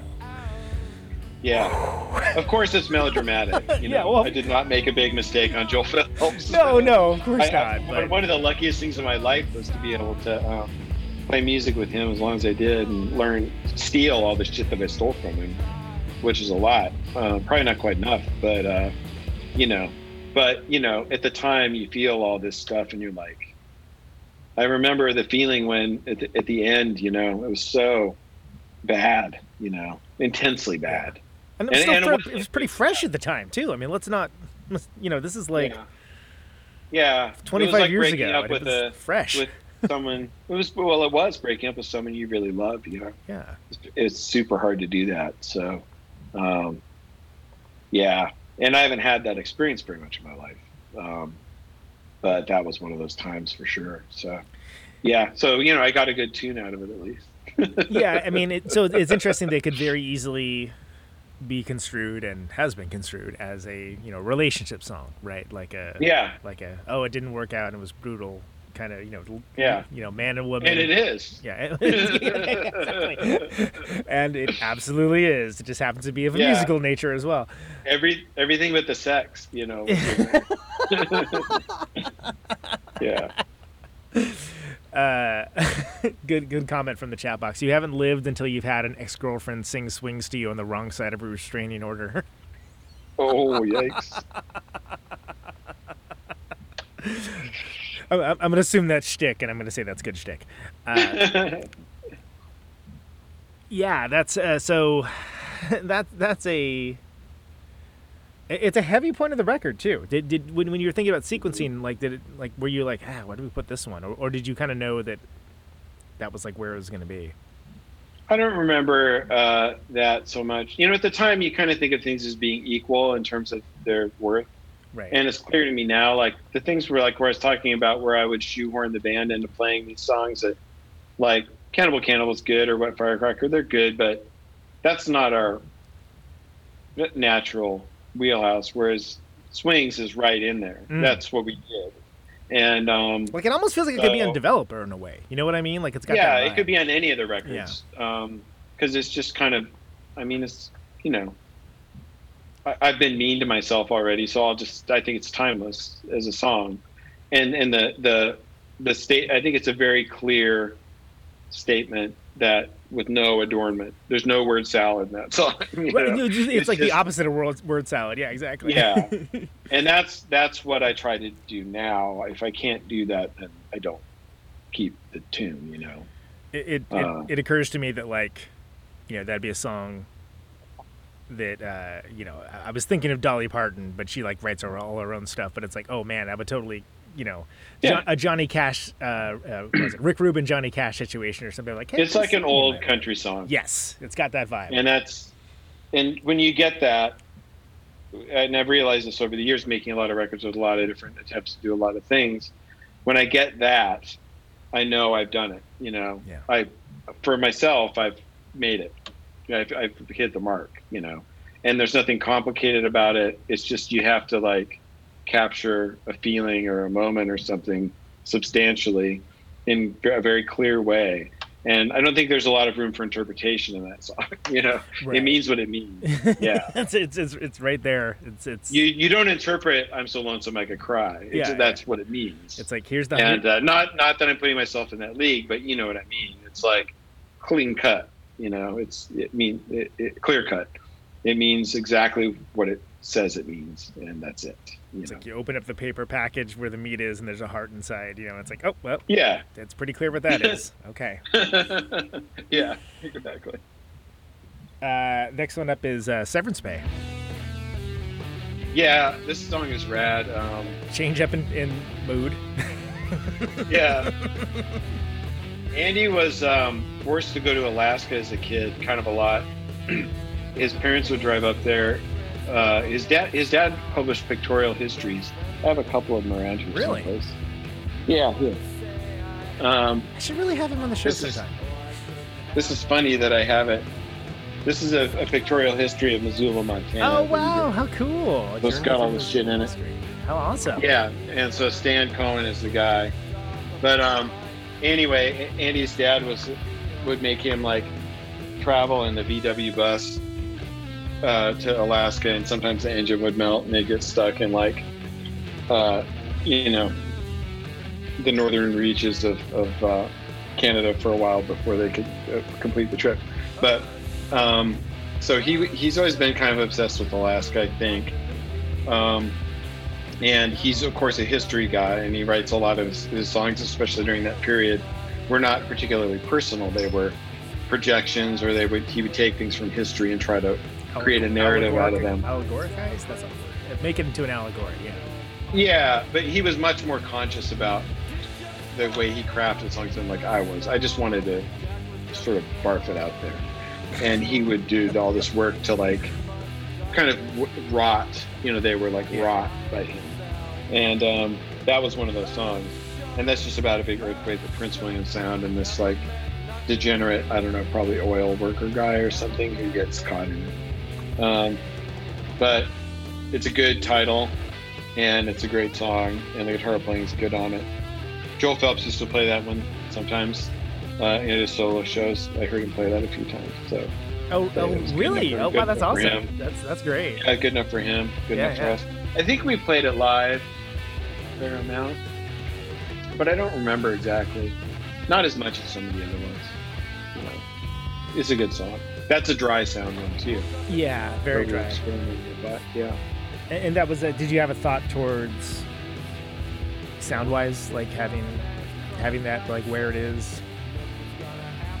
Like coming out of like the slow burner, you know, the classic country song. Weird song, so we wouldn't have, even compared to the other songs, it's pretty weird. So we wouldn't have put it way up front on the record, and I think it just slotted in where it was to keep things moving. You know, you don't want to have too many bummers right in a row. I mean, it's about a guy dying in an earthquake, so. Well, yeah, I was gonna say the subject matter's a bummer, but it's kind of jaunty. Like it's got it has this like sea chanty feel to it. Yeah, it's like, oh, we're doing some oil rig guy stuff. You know? Yeah, okay, cool. Did you? Was this one that you guys played? We played it some. I don't remember playing it a ton. I mean, we definitely played it live. But I think it was less of a showstopper, you know. It didn't have some of the sort of grand qualities on stage that some of the other ones did. So we didn't beat the hell out of it. Right. Once we got it down. Yeah. I mean, you don't have to, right? It's like, so, and also that's something that at this point were you kind of getting into the idea of like, hey, maybe it's okay for some songs to be just for the record, or were you even thinking that far? Yeah. Yeah, sure. And when you make a record that's an hour long, you know, it's going to have all kinds of light and shade, as Jimmy Page likes to say, on it. And you know, so you have different chiaroscuro. Is that how you say that word? But you know, it has this like it plays this role on the album, and it's a pretty central song to that. I definitely wouldn't, if I were to make a single album version of this record, I would not take that song off. At all, ever. It's kind of a linchpin song on the record in a weird way, but it's not one of the bigger moments on the record, if that makes sense. So it didn't always make that list, but we played it live a fair amount, I suppose. The recording on this, you know, I guess we talked a little bit about the recording early on, but like, you know, you knocked the hell out of a lot of these live, but I mean, were they mostly like first, second takes? Did you kind of drill them down? Like, we hardly ever did more than 2 takes. And part of that was time, and part of it is just because who gives a shit, you know? If you've really worked it out, you don't need more than a couple takes. Like even later records, like the last Bottomless Pit record, those are all first or second takes, almost all of them. Yeah. Because we did that with that record. We played those songs for 3 years, you know? So I'm a big fan of getting it done and not fretting it too much. I mean, I've done both, and sometimes good stuff happens when you really work something, but most of the time it's better if you just, you know, pound it and get it right, you know, pretty quickly, I think. Were you thinking, because I mean, obviously, as we established, like it's kind of like the Andy Unleashed guitar record, but it's also, you know, it's pretty immediate sounding even for the more claustrophobic or gentle songs. But did you ever have an idea for to do embellishments like as you did later with the, you know, piano and you know, overdubs and things along those lines? We weren't really on that wavelength then, and I don't know why, because I certainly liked plenty of music that had shit on it, you know. But I like, think I'm thinking like double nickels on the phase. Dime, you know what I mean, where it's like there's a great record, but it's like, oh yeah, there's, you know, a history lesson where they're just, it's like, oh, what is this? Oh, okay, cool. Like, what? Yeah, I don't know. We were still very much a live band, and that was our main focus. And overdubbing a guitar solo was about as far as we wanted to go with it. Like, I think there's a point at which the limitations of the band really define what you are, and that's true of playing too. Like, what makes somebody unique instrumentalist or unique singer is what they can't do a lot of the time. So you can't do things, and you make up stuff, ways around it. Like Robert Smith cannot hit a note square. He can't do it. That's why he's always moving up and down. Yeah. Yeah, he's a great singer. Yeah, and he can't hit a note. Because he's learned how to swoop and hover and dance around what on a piano would be ding ding ding ding ding, and guy's awesome. Yeah, so that's part of what makes him great. He would not be better if he could do. I mean, how many times have you heard opera people try to sing pop, and it's like a nightmare? Oh yeah, like that American Idol notes per minute thing, where it's like, enough, we get it. Yeah, well, yeah. So, but a lot of what makes people good is if they learn how to craft something out of whatever they're capable of doing, and that includes their limitations. What they can't do. I mean, that's kind of like what Shy's about on the Mid-Mile record, the last one that came out, right? Yeah. So don't be too precious about your voice. Yeah, just let it go. And we certainly let it go on these records. The vocals were almost an afterthought. A little less so by this point, but and really, I think by Libertine we gotten at least fairly conscious of like trying to maybe do a couple takes of the vocals rather than just kind of farting them out and letting them go. But letting your freak flag fly. yeah, right. Yeah. The Lure of Beauty. Yeah, so this song is just a straight up Rolling Stones thing. It's even Keith Richards tuning. I had a Dan Armstrong guitar like Keith used to play, and I had it was I had it 5-string. It was tuned to G, the open G. Nice. And I brought it just for this song, and I play the main guitar thing on it. Because I got into playing open G for a while because it's fun. That's why Keith has been doing it for so long. Turns out this Keith guy's onto something. And that song's also like kind of a really mean kiss-off song. And I guess it probably had to do with Joel, I don't know. But it's not very nice. There's a lot of animosity in it. And, it's an anomaly. I think it sounds kind of neat. It's again me kind of shoehorning the band into something that is naturally what we would end up doing. Michael really makes it work. There's no bass on the song, and he provides the whole propulsion with the kick drum on that, and that's just him being a great drummer, making the tune work. We did not play that one live. Maybe we did it a few times. But of all the songs on this record, besides Miracle Mile, which is acoustic, that one got played the least live, for sure. Maybe we played it a couple times. That song also a delivery system for using the word shibboleth in a sentence. Yeah. Some of the lyrics are good. Yeah. Some of the lyrics are funny, as I recall. But that's a total, just blah, blah, blah, blah, blah. Just endless words. Not knowing when to shut up. Well, and if it had been the Stones, they would have called it "You Got It All Wrong," right? But you call it "The Lure of Beauty." Yeah. Oh, "The Lure of Beauty" is from an H.L. Mencken essay in some book, and I was drawn to that title. It wasn't just about Joel, it was about someone else too, kind of, but I don't know. It's sort of an anomaly, and it definitely belongs exactly where it is on the record, which I think is middle of the third side. Yeah, that's where it belongs. Drift like a dreamboat, shake like a battleship. That's a good line. Yeah, there's life ain't ever dull when the deepest of the green seas hold your lovely hull. That's pretty good. Some of the lyrics are good on it. Just really dig into the nautical rock. Yeah. Yeah, I haven't listened to that one for a while. I remember it started to get a little boring by the end, but then Michael kicked it up a notch, and he made it good. Yeah, did you ever have a moment where on that record where you're like, maybe we should just shorten that up, and then you're like, oh wait, hey, no, that's good the way it is. Is that were these arrangements fluid in any way, or was it all kind of mostly no? Yeah, and we didn't think about that. We just blasted it out, you know.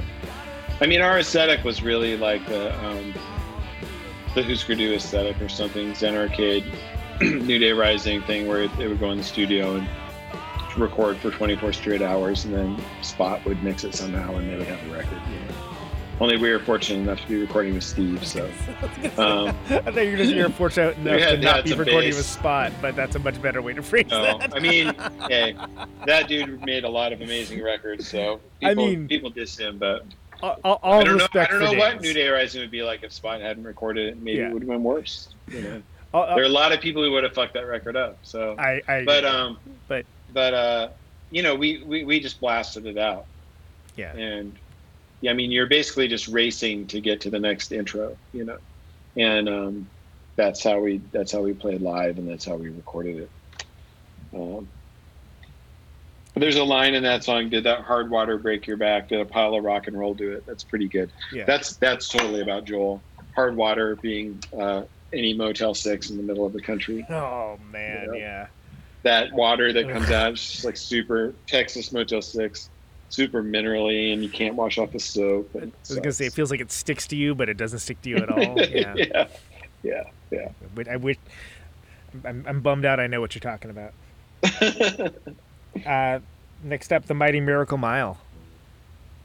Yeah, so this song's just about touring, and I wrote it in my head in the van as we were driving home from Chicago to Seattle, I think.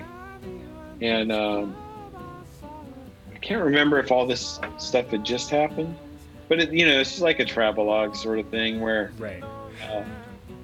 It's just sort of, I like it. It captures the kind of gestalt of being a shit-eating indie rock band. At that time in particular, and probably now too. It hasn't changed that much, yeah.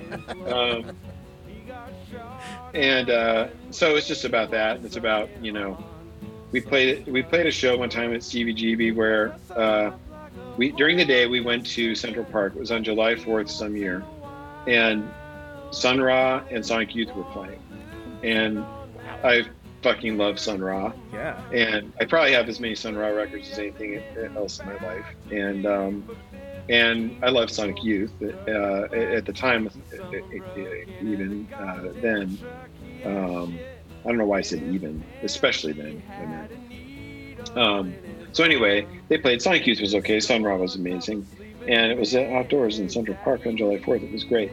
And then we went to CBGB, and there were like 8 bands. And we were last, which does not mean you're headlining when you go in at 3 in the morning. And the hey kids, listen up. I'm going to teach you an important lesson here. When someone says you're the headliner and there are 8 bands, you're actually the cleanup act. Yeah, exactly. And I don't mean cleanup like baseball. I mean like janitor. So the voluptuous tour of Karen Black played, and there were probably a couple hundred people there, and then everybody left. And then we played for like 3 people, and the sound man was out of his mind on something. It wasn't alcohol, some kind of pills or Coke or something. And, we were real loud. That show was with Joel. So it was 2 guitars, bass, drums, everything was super loud, and he was just over it. And he was like, if you guys don't turn down, I'm going to fucking kill you! He says this over the mic, over the monitors, and we're like, yeah, fuck this guy. So we just played our set and got the fuck out of there. But that was one thing that's in there. And I got back at him by being mean to him in the song.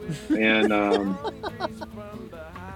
then someone broke into our Suburban at another trip to New York. and the only thing in the Suburban was a sleeping bag, and they took it. Which who can blame them? They probably needed it. Yeah. And then there's a bunch of other stuff in that song about whatever travails.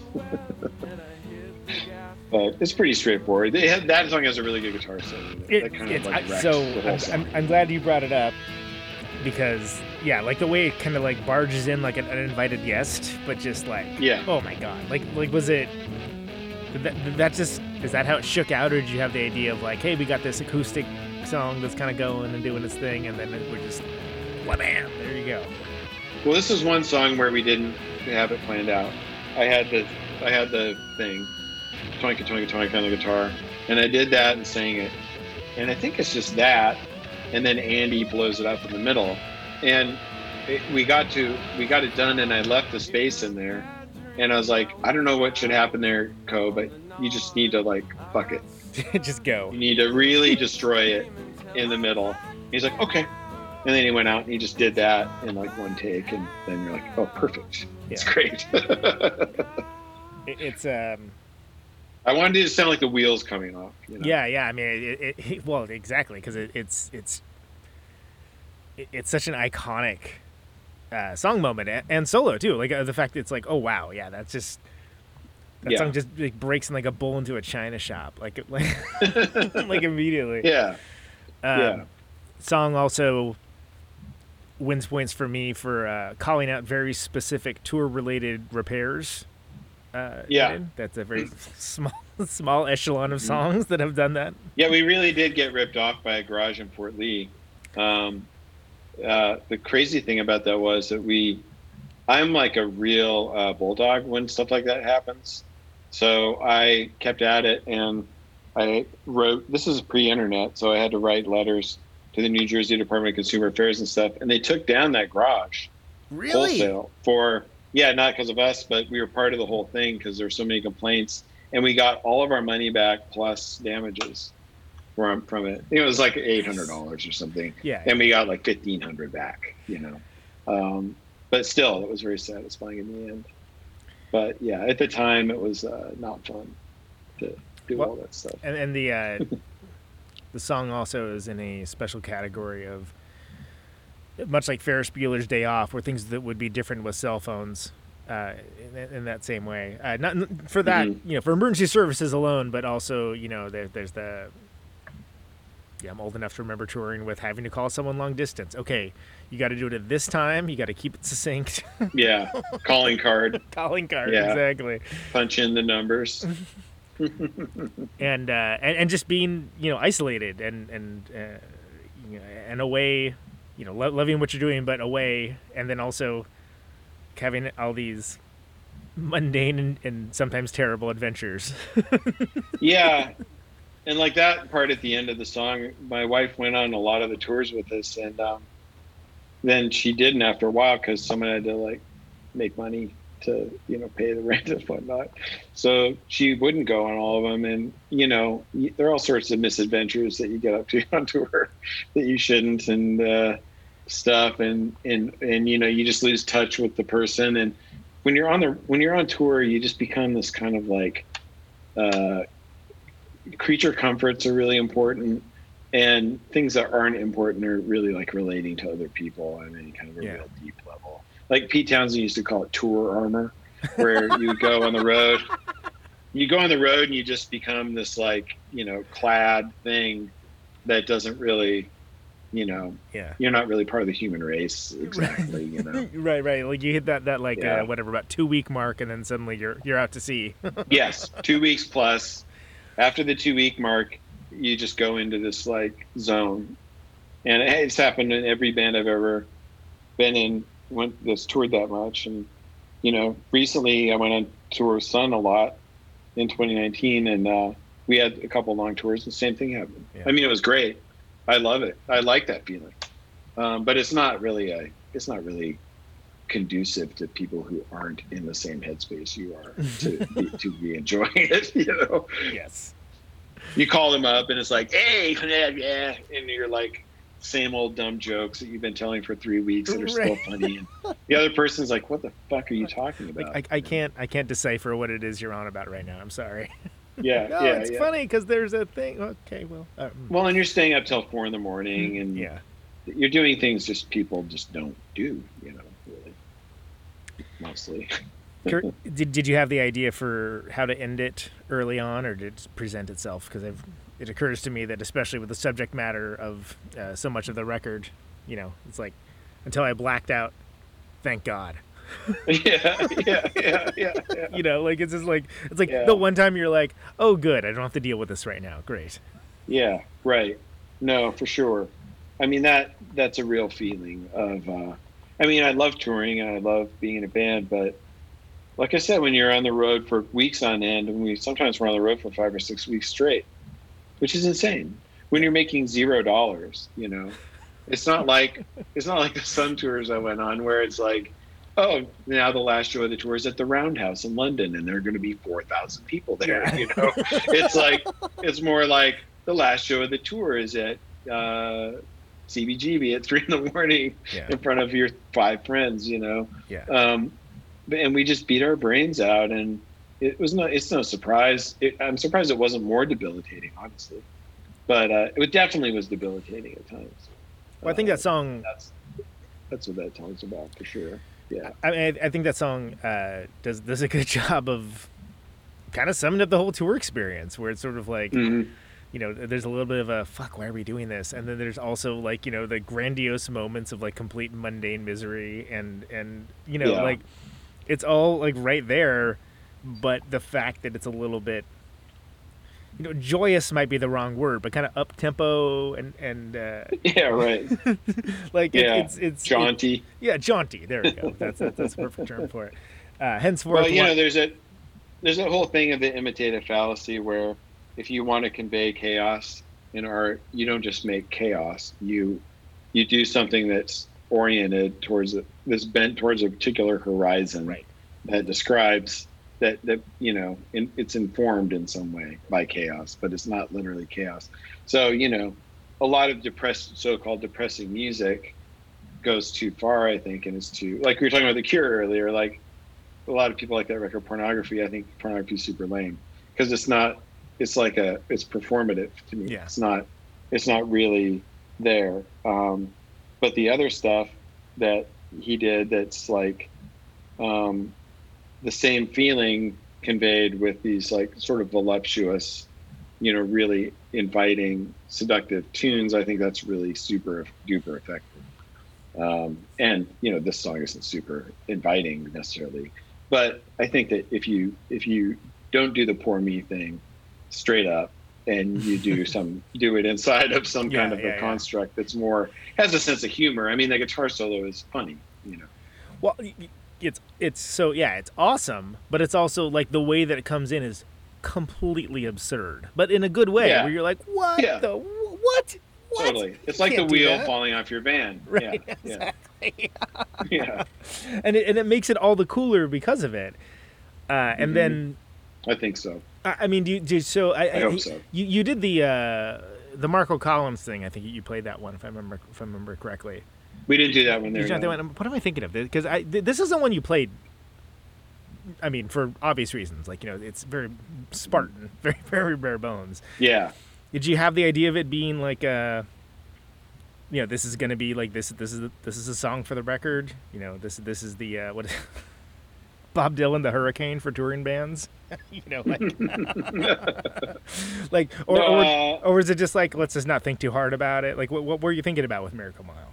I think we were thinking last song on side 3. You don't want to put one of your great ones there, so you got to put something in there. And I wanted it to be on the record straight along, because I felt like it was descriptive and it was a change up. Yeah. You can't have all fastballs, or all curves. Right. You need to have some change-ups mixed in there. So, yeah. Drag the River. Yeah, I don't really know what I was up to. Well, I do sort of. This song has really just been informed by, and there's no way you would get it from the lyrics, I don't think, necessarily, but Seattle in that era when we lived there was a really fairly dark place, I think, in a lot of ways. I remember when that movie Singles came out, which I think maybe we talked about briefly one time on one of these shows. I seem to recall that we did. Yeah, that's it's weird. My memory is so patchy and gets so specific about certain things, but I do remember talking about Singles. Yes. Yeah. I think that movie is terrible, and one of the reasons it was so terrible was that it put what was at heart a fairly dark place and a fairly, I would say, nihilistic scene. Yeah. I'm not moralistic about drugs and stuff like that, but I think people do whatever they want. But it's a pretty dark place, and it was really fueled by excess of drinking and heroin. You know, that's what it was about. And then there was a lot of death that was kind of went along with that, or was kind of tangentially associated, like Mia Zapata from Midyett getting killed by that guy and stuff. And there was just kind of a weird, and then of course Cobain killing himself. So there's all this death, and it didn't let up after that. You know, Lane Staley died, and Chris Cornell killed himself, and you know, there's a lot of fucked up shit that happened. So there's this kind of heavy vibe to me in the middle of the whole thing, despite everything, the feeding frenzy and the kind of like mania about how Seattle is this rock mecca. There's something really dark about it. And that song is very impressionistic, but that's where it came from.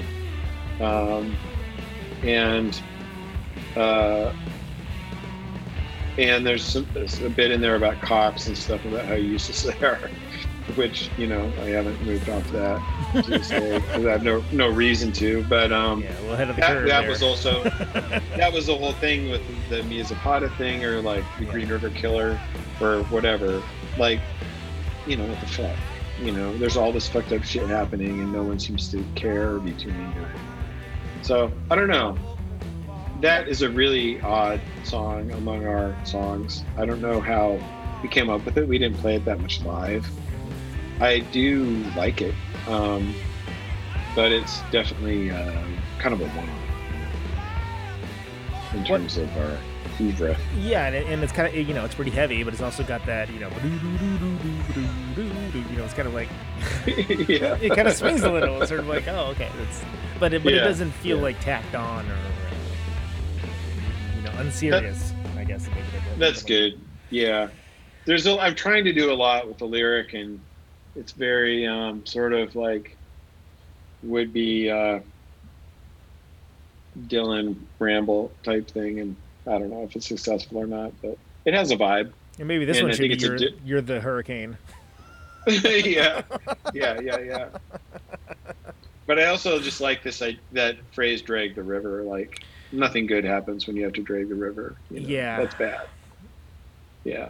And I think that is a Green River thing, that name, not the band. Right. But even the fact that a band would call themselves Green River, you're kind of like, what the fuck, dudes? You know? Yeah, that's seriously? You're going to name yourself basically after this phenomenon that costs all these like women their lives. Horrible thing. And you're going to call your shitty band, you know, Green River? Give me a fucking break, you know? Even then I was kind of like, even then in the kind of like, celebrity criminal, you know, 80s, 90s, there was more of a tolerance for this whole true crime thing, like it was exciting or fun or something, you know. And I didn't think there was anything. I thought it sucked, you know, that take on that kind of stuff. So I mean, even now there are those, you know, a friend called them the murder shows, where it's just, you know, yeah, criminal forensics and I call it my first acting jobs, where people are. You know what got me off that was reading Peter Sotos, reading his stuff, which I don't read a lot of it because I think Pete is a genius and his writing is amazing, but it makes me sick. Yeah. Like I can't really read very much of it. Yeah. But reading it, you really realize, like, by being into that shit, you're part of an economy that's taking people's misery and turning it into entertainment. And he's very unflinching about that. And when you realize, oh, that's what I'm doing by reading The Stranger Beside Me or whatever, or the fucking Song for the Green River Killer or fucking whatever. I mean, there are works of art in that field, but not that many. Most of them are just to titillate, you know. Totally. Most of them are really just to try to make you feel good about feeling horrified by how terrible this was, you know. But really, you're getting off on it, you know. There is an almost pornographic element to a lot of it. Oh, it's totally pornographic. Yeah. Yes, exactly. That is what it is. And the thing I love about that guy's writing, Pete's writing, is that he knows that. And he doesn't absolve himself from what he gets out of it. Yeah, yeah. You know? So anyway, that I had that experience by that point in my life. And so I was really I wasn't into it, you know. And anyway, that's where that song came out of. I love the like the economy of motion of the line. You know, they never move too fast, too far, or too soon. Yeah, cops. Yeah, yeah, like bears in the corner of a national park. Right, yeah. Exactly. That's such a good. That's a good summing up of. Yeah, salt, sugar, water, and grease run through the veins of the local police. Yeah, That's good. Anybody could use that line. NWA could have used it. Yeah, exactly. Bob Dylan could use it. Exactly. Yeah, it's genre in specific, you know. Yeah, whatever else on all these lyrics that are on here, whatever else, that one line is a winner. For sure. Killing My Ass. So Killing My Ass got its title from this cab driver we had in New York who was talking about some bullshit. I can't remember what it was. But he was just ranting about the city or whatever. I think it was probably about regulations. Usually cab drivers talk about how unfair the regulations are. They really do like talking about that, don't they? I've noticed that. Yeah. Which they are. They are probably, but the guy was like, da da da da, and I'm out here killing my ass every day, blah blah blah blah. And Andy and I just looked at each other like, killing my ass. It's amazing. So that's where the title came from. That's good. Yeah, and I think this song is sort of it's good, but it's sort of an excuse for a guitar solo for me. Guitar solo delivery system. Yes, it's a guitar solo delivery system. Yeah, and we would play that song quite a bit, and sometimes for a long time. We would play it. We would play it for many minutes, and Andy would just rage. Yeah. Served its purpose. Yeah, I was gonna say, like, if you have a beast, what's the point of having a beast if you don't unleash him once in a while? You know? Yeah. Well, he was unleashed a lot. Yeah, I was gonna say you did a lot of unleashing. I like the "You're So Sad and Lonely." Such a sad-eyed pony. I think that's a good. That's a good evocative image. Like.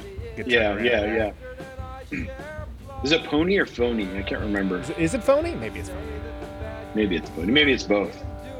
Maybe I've been mishearing it wrong for 25 years. Who knows? It might as well be pony. If it's not. Yeah. So this is. Well, and there's good. Anchor the News, last chance. Like it's a chance to make everyone else lose. That's a good. That's a good. Yeah. That's a good bad vibes sort of moment. Yeah. Andy had the best bad vibes. Just sort of generic, not generic, generalized, misanthropic bad vibes. Yeah. Like I tended to have more like personalized bad vibes. But his were just kind of like anti-human, bad vibes. Well, what I always appreciate about you guys, whenever I see you play, like whether it was bottom of the hill or something, like, small stage, or whether it was somewhere like way bigger, there was always the same kind of triangle. Like you guys were like locked right in with everything you were doing, and it's again I always use you guys, well, first of all, as an example of how the baritone guitar could be cool, but also as an example of like a power trio, like doing like, this is how you do this. This is how you lean into each other's strengths to kind of make something better than the sum of its parts. Yeah. And wasn't necessarily like playing, 1,000 notes per minute. No. Or going for it all the time. Like everybody got, was a utility player in their own way and kind of filled the blank spots. And not necessarily with noise or whatever. And it's, I guess this is the question so much as an observation. I think is this something that,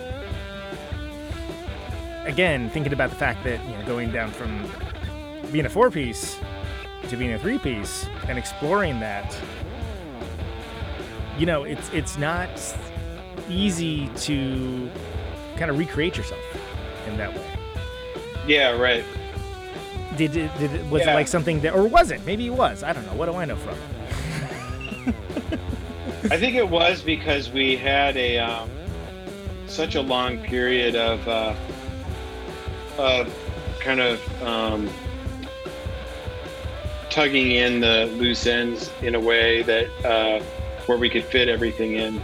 Like having a guitar player like Andy and a guitar player like Joel both going at the same time, there's a lot of orchestration that happens, like not through talking about it or writing anything down, just listening to each other. And it's like, if you listen to the way Ornette Coleman's bands play together, there's these famous records he made with this trio of David Eisenson and I think Chernet Moffett and Ornette. Those records are a lot different than like the Primetime records, which is like an 8-piece band with fucking tabla player and all this other shit, and 2 bass players or whatever, and all this other shit. Exactly. That's the perfect way to describe that. I mean, it's great. It's great, but I'm not using the tabla player, but like jamming all that stuff in, there's a lot more intense kind of listening and collaboration and trying to figure out who plays where and all that stuff, just with your ears, like figuring it out. But when you have 3 people in the band and everyone has their own space, where you overlap instinctively, and it's more freeform, naturally. I mean, and like I just think so it's a little bit of a liberation, to enter into that kind of a space. I just think about like Andy just going, and then like stops. And then Mike seems like Michael's like, oh wait, okay, we're still going. Okay, let's go back. Just like things like that, which is, it kills, but it's the kind of thing that if you guys weren't being so thoughtful towards everyone else's actions, I don't know necessarily if it would be able to land. And it's you just have to listen. And we had played together for intensively for 5 or 6 years when that record came out. That's a long time. And when I say intensively, I mean 4 or 5 times a week. And everyone in the band, Andy and I have been playing together since 85. So we've been playing for 10 years. And then Michael was in the band because he slotted right into everything that we did, and we heard things the same way. So we just listened to each other and just, knew what to do. There wasn't a lot of, there were no arguments that I remember. About what should we do here. And it wasn't because nobody cared. It was because we were all on the same wavelength. Yeah. Man, that's what it's all about. And any good band that's a small band like that operates that way, I think, as a triangle. Every point of the triangle is important. That's how the Who operates. That's how the Minutemen operated. Mm-hmm. That's how we tried to do it. We didn't want to be you're the backing guy for this guy or whatever. Right. You're over here thinking about your laundry, playing your bass line, Yeah, thumping it out. Yeah. Right. Caricature of a joke. I like this song when I wrote it, and I think Andy was really enthusiastic about the song, which just surprised me because it doesn't have a ripping guitar solo in it. But when he wrote it, I remember him saying at one point, like, this is the kind of music I want to play. I want to play this kind of music. And it's a pretty plain song. but there's it's not as good as Swings, I don't think, but it's got a similar core to it of just like pure. There's a very pure kind of emotional thing, and there's something kind of old about the lyric. Like it's not worked, and I like that about it. And I like the sentiment behind it is really, it's a sad song, but it's a pretty realistic song as well. And it was also, written in the wake of Joel leaving the band and stuff, so it's got a lot of that in there. It came and stole my friend and left a caricature of a joke. Yeah. That's a pretty mean thing to say about somebody. But I saw, I was watching CNBC the other night, and this guy, Hakeem Jeffries, he's a representative from New York. He used the phrase "character of a joke" on MSNBC. Really? And I was like, did he say what I think he said? My wife's like, yeah. And I was like, is that a thing? Like, do people say that? And I Googled it, and nothing came up except us. And I was like, is Hakeem Jeffries a Silkworm fan? And John Solomon figured it out, and he was like, well, he would have been like 25. Right. When he could have been at one of those Knitting Factory shows. The age tracks, yeah, man. Yeah, but anyway, that was rad. I was happy with that happening. Yeah, that's weird but cool. That's a weird but cool kind of moment. Yeah. Sure. And I don't think we played that tune a lot live. It was a little tricky to get the balance right, because if something was too loud or too in your face, any one element, then it would be kind of out of whack. The whole thing was about the ensemble sound of the band on this. It almost seemed like a lack of a better term, like a balancing act, right? Where there's there's like if everything goes a little bit too one way, the whole McGill is gonna fall down. Yeah, and a lot of these songs, it didn't matter if the bass was super loud or the drums were loud or if the guitar was like piercing. It didn't really. It just made it different. But that song, you could wreck it pretty easily if it wasn't mixed right. Rain and Water kind of figure heavily into this one. Yeah. Most of the record, I think, has a lot of shit like that. I think that's how we came up with FIREWATER. Was we were like, there's a lot of element shit. It's like, not like, I mean, all music has its own kind of relationship to mythology, and mythology is always about the elements and stuff. And Free has that album, Fire and Water, Yeah. So, which was not lost on us when we picked the album title, I don't think. Well, anytime you can be in the same category as Free, and you can kind of, have that be a thing, that's okay. You're doing all right. Even the bad Free records are amazing. Like the ones that have good songs on them, doesn't matter.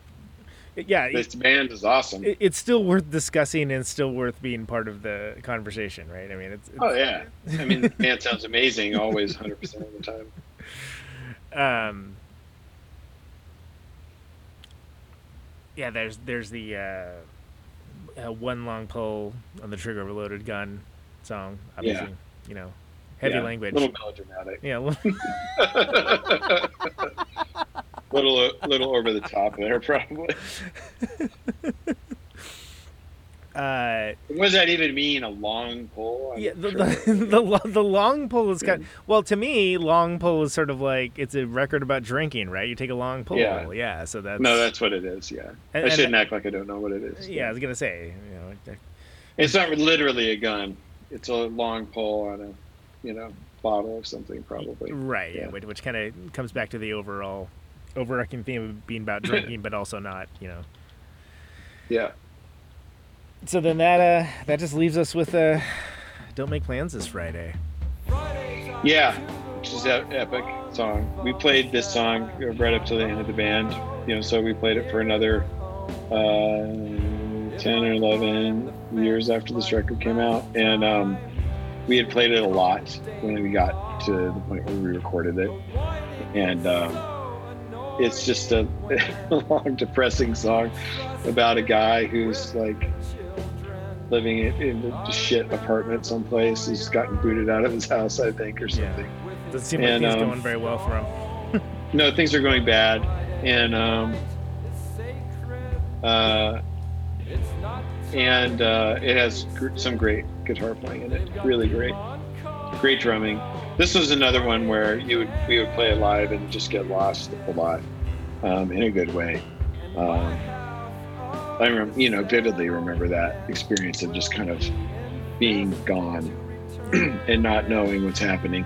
The best shows are always the ones, I think, where you start playing and after 2 or 3 minutes you kind of fade out mentally, and then at the end of the show's over and you're kind of like, oh, I guess this show's over. Yeah, exactly. And like it's one thing to do that in playing with Sun. That's the way it is every night.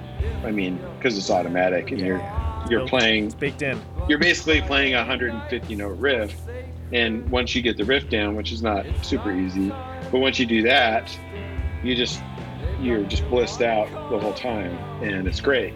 But when you're in a band and you're playing these songs with varying tempos and there's all this shit going on, you got to sing, it's a little bit more rare to enter into that space. But there's some songs that, whatever reason, the tempo or the key or whatever, the alpha waves would sync up, in your brain with the tune, and you would just kind of go through the whole thing. And every time, one of the reasons we played it so much is every time we played it, that happened.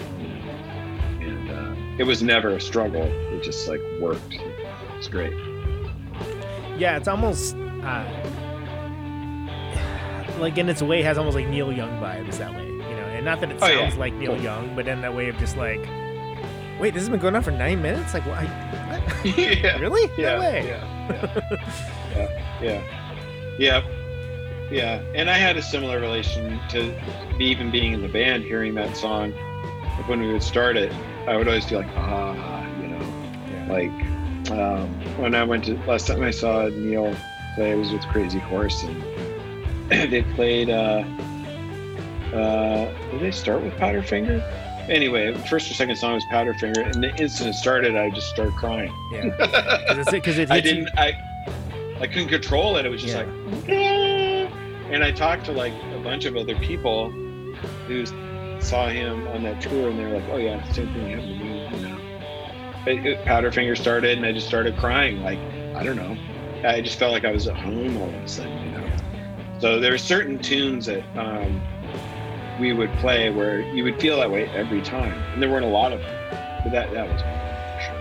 Yeah. Well, and it also just occurs to me that, when I think back to that song, and I think listening to it, and like I think that was the first time I had heard a song like that told from that perspective lyrically.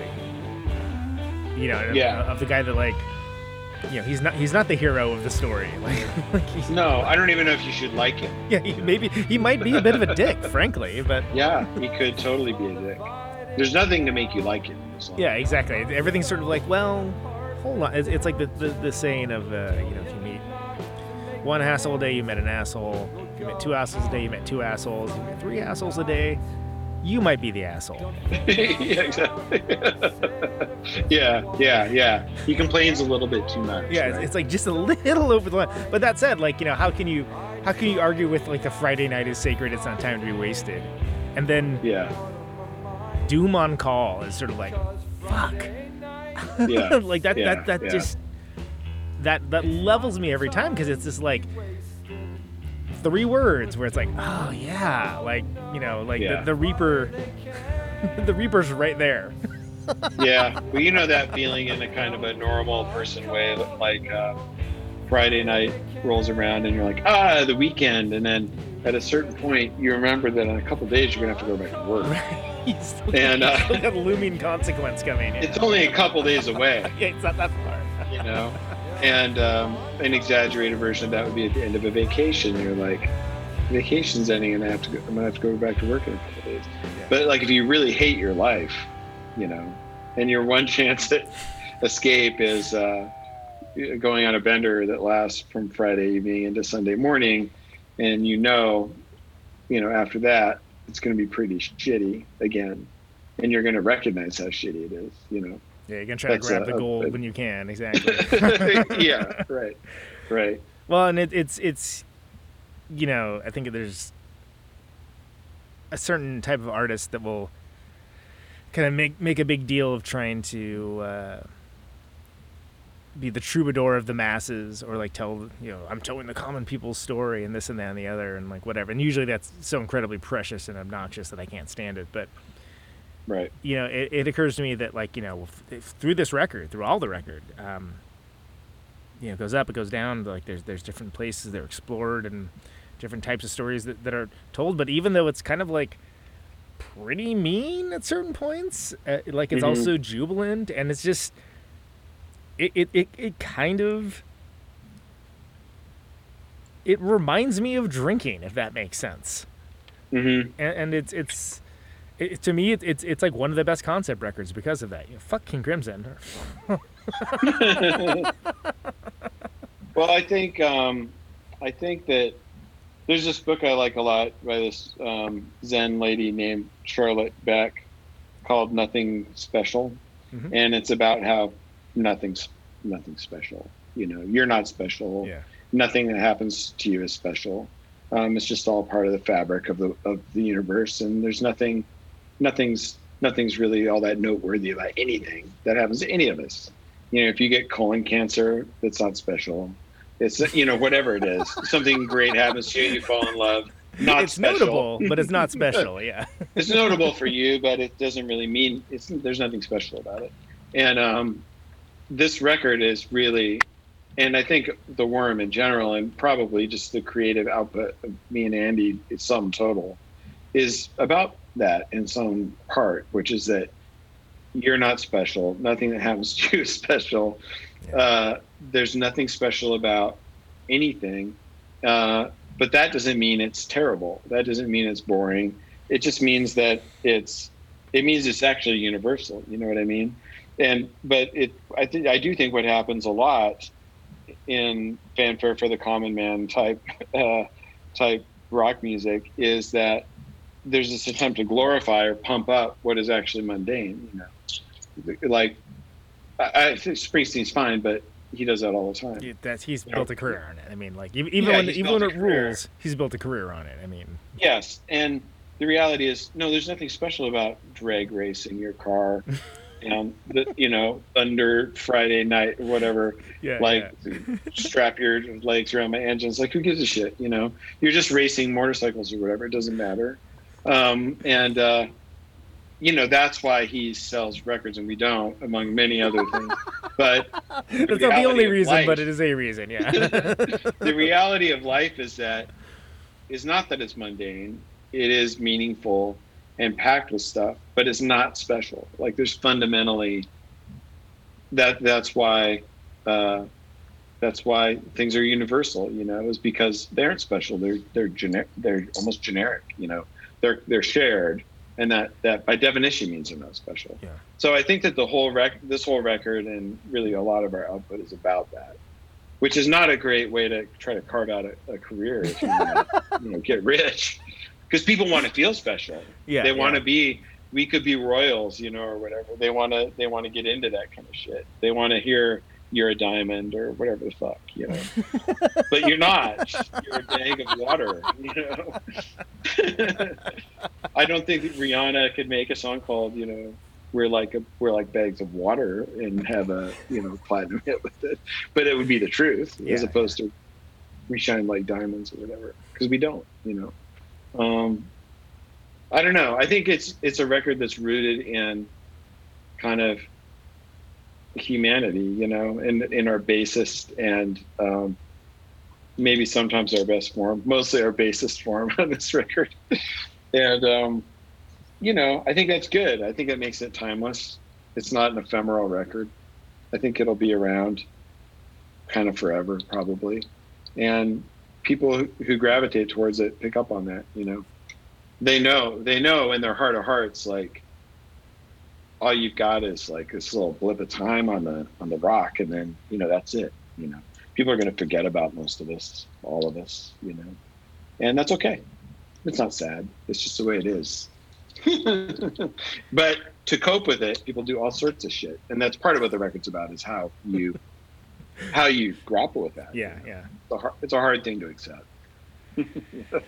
Tim, this has been Accepting great. It is great. Thanks so much for doing this. This has been awesome. Yeah, right on. I've enjoyed it. Did you have any? I mean, there's so many moods and songs on the record, and so many songs I love. Did you have any song you think I should play us out on for the 25th anniversary of Firewater by Silkworm? Well, my favorites on the whole record are you already played Nerves. I mean, I already played everything, so whatever. Like we'll play it without me BSing over it and getting in the way. My favorites are Nerves, Slow Hands, Cannibal. Swings is one of my very favorites. So, really any of those I think would be great. Or Don't Make Plans, but I think you probably just got to that. Let's do Swings. Swings is I think Swings is underrated in the Pantheon. So let's do Swings. Tim, agreed. This has been rad, dude. Thank you so much. Yeah, thank you. Appreciate it. Stay safe and catch you later. So far, so good. All right. All right, brother. There he goes. Tim Midyett. This is Silkworm. Firewater 25. Thanks so much, everybody. Thanks for listening. Protonic Reversal. Radio Nope. Now I know what it's like to be afraid of you. Yeah, I'm a yo-yo that swings between the old and the new. And I wonder what I said before I realized that you're nothing. At least you're nothing new. Yeah, and now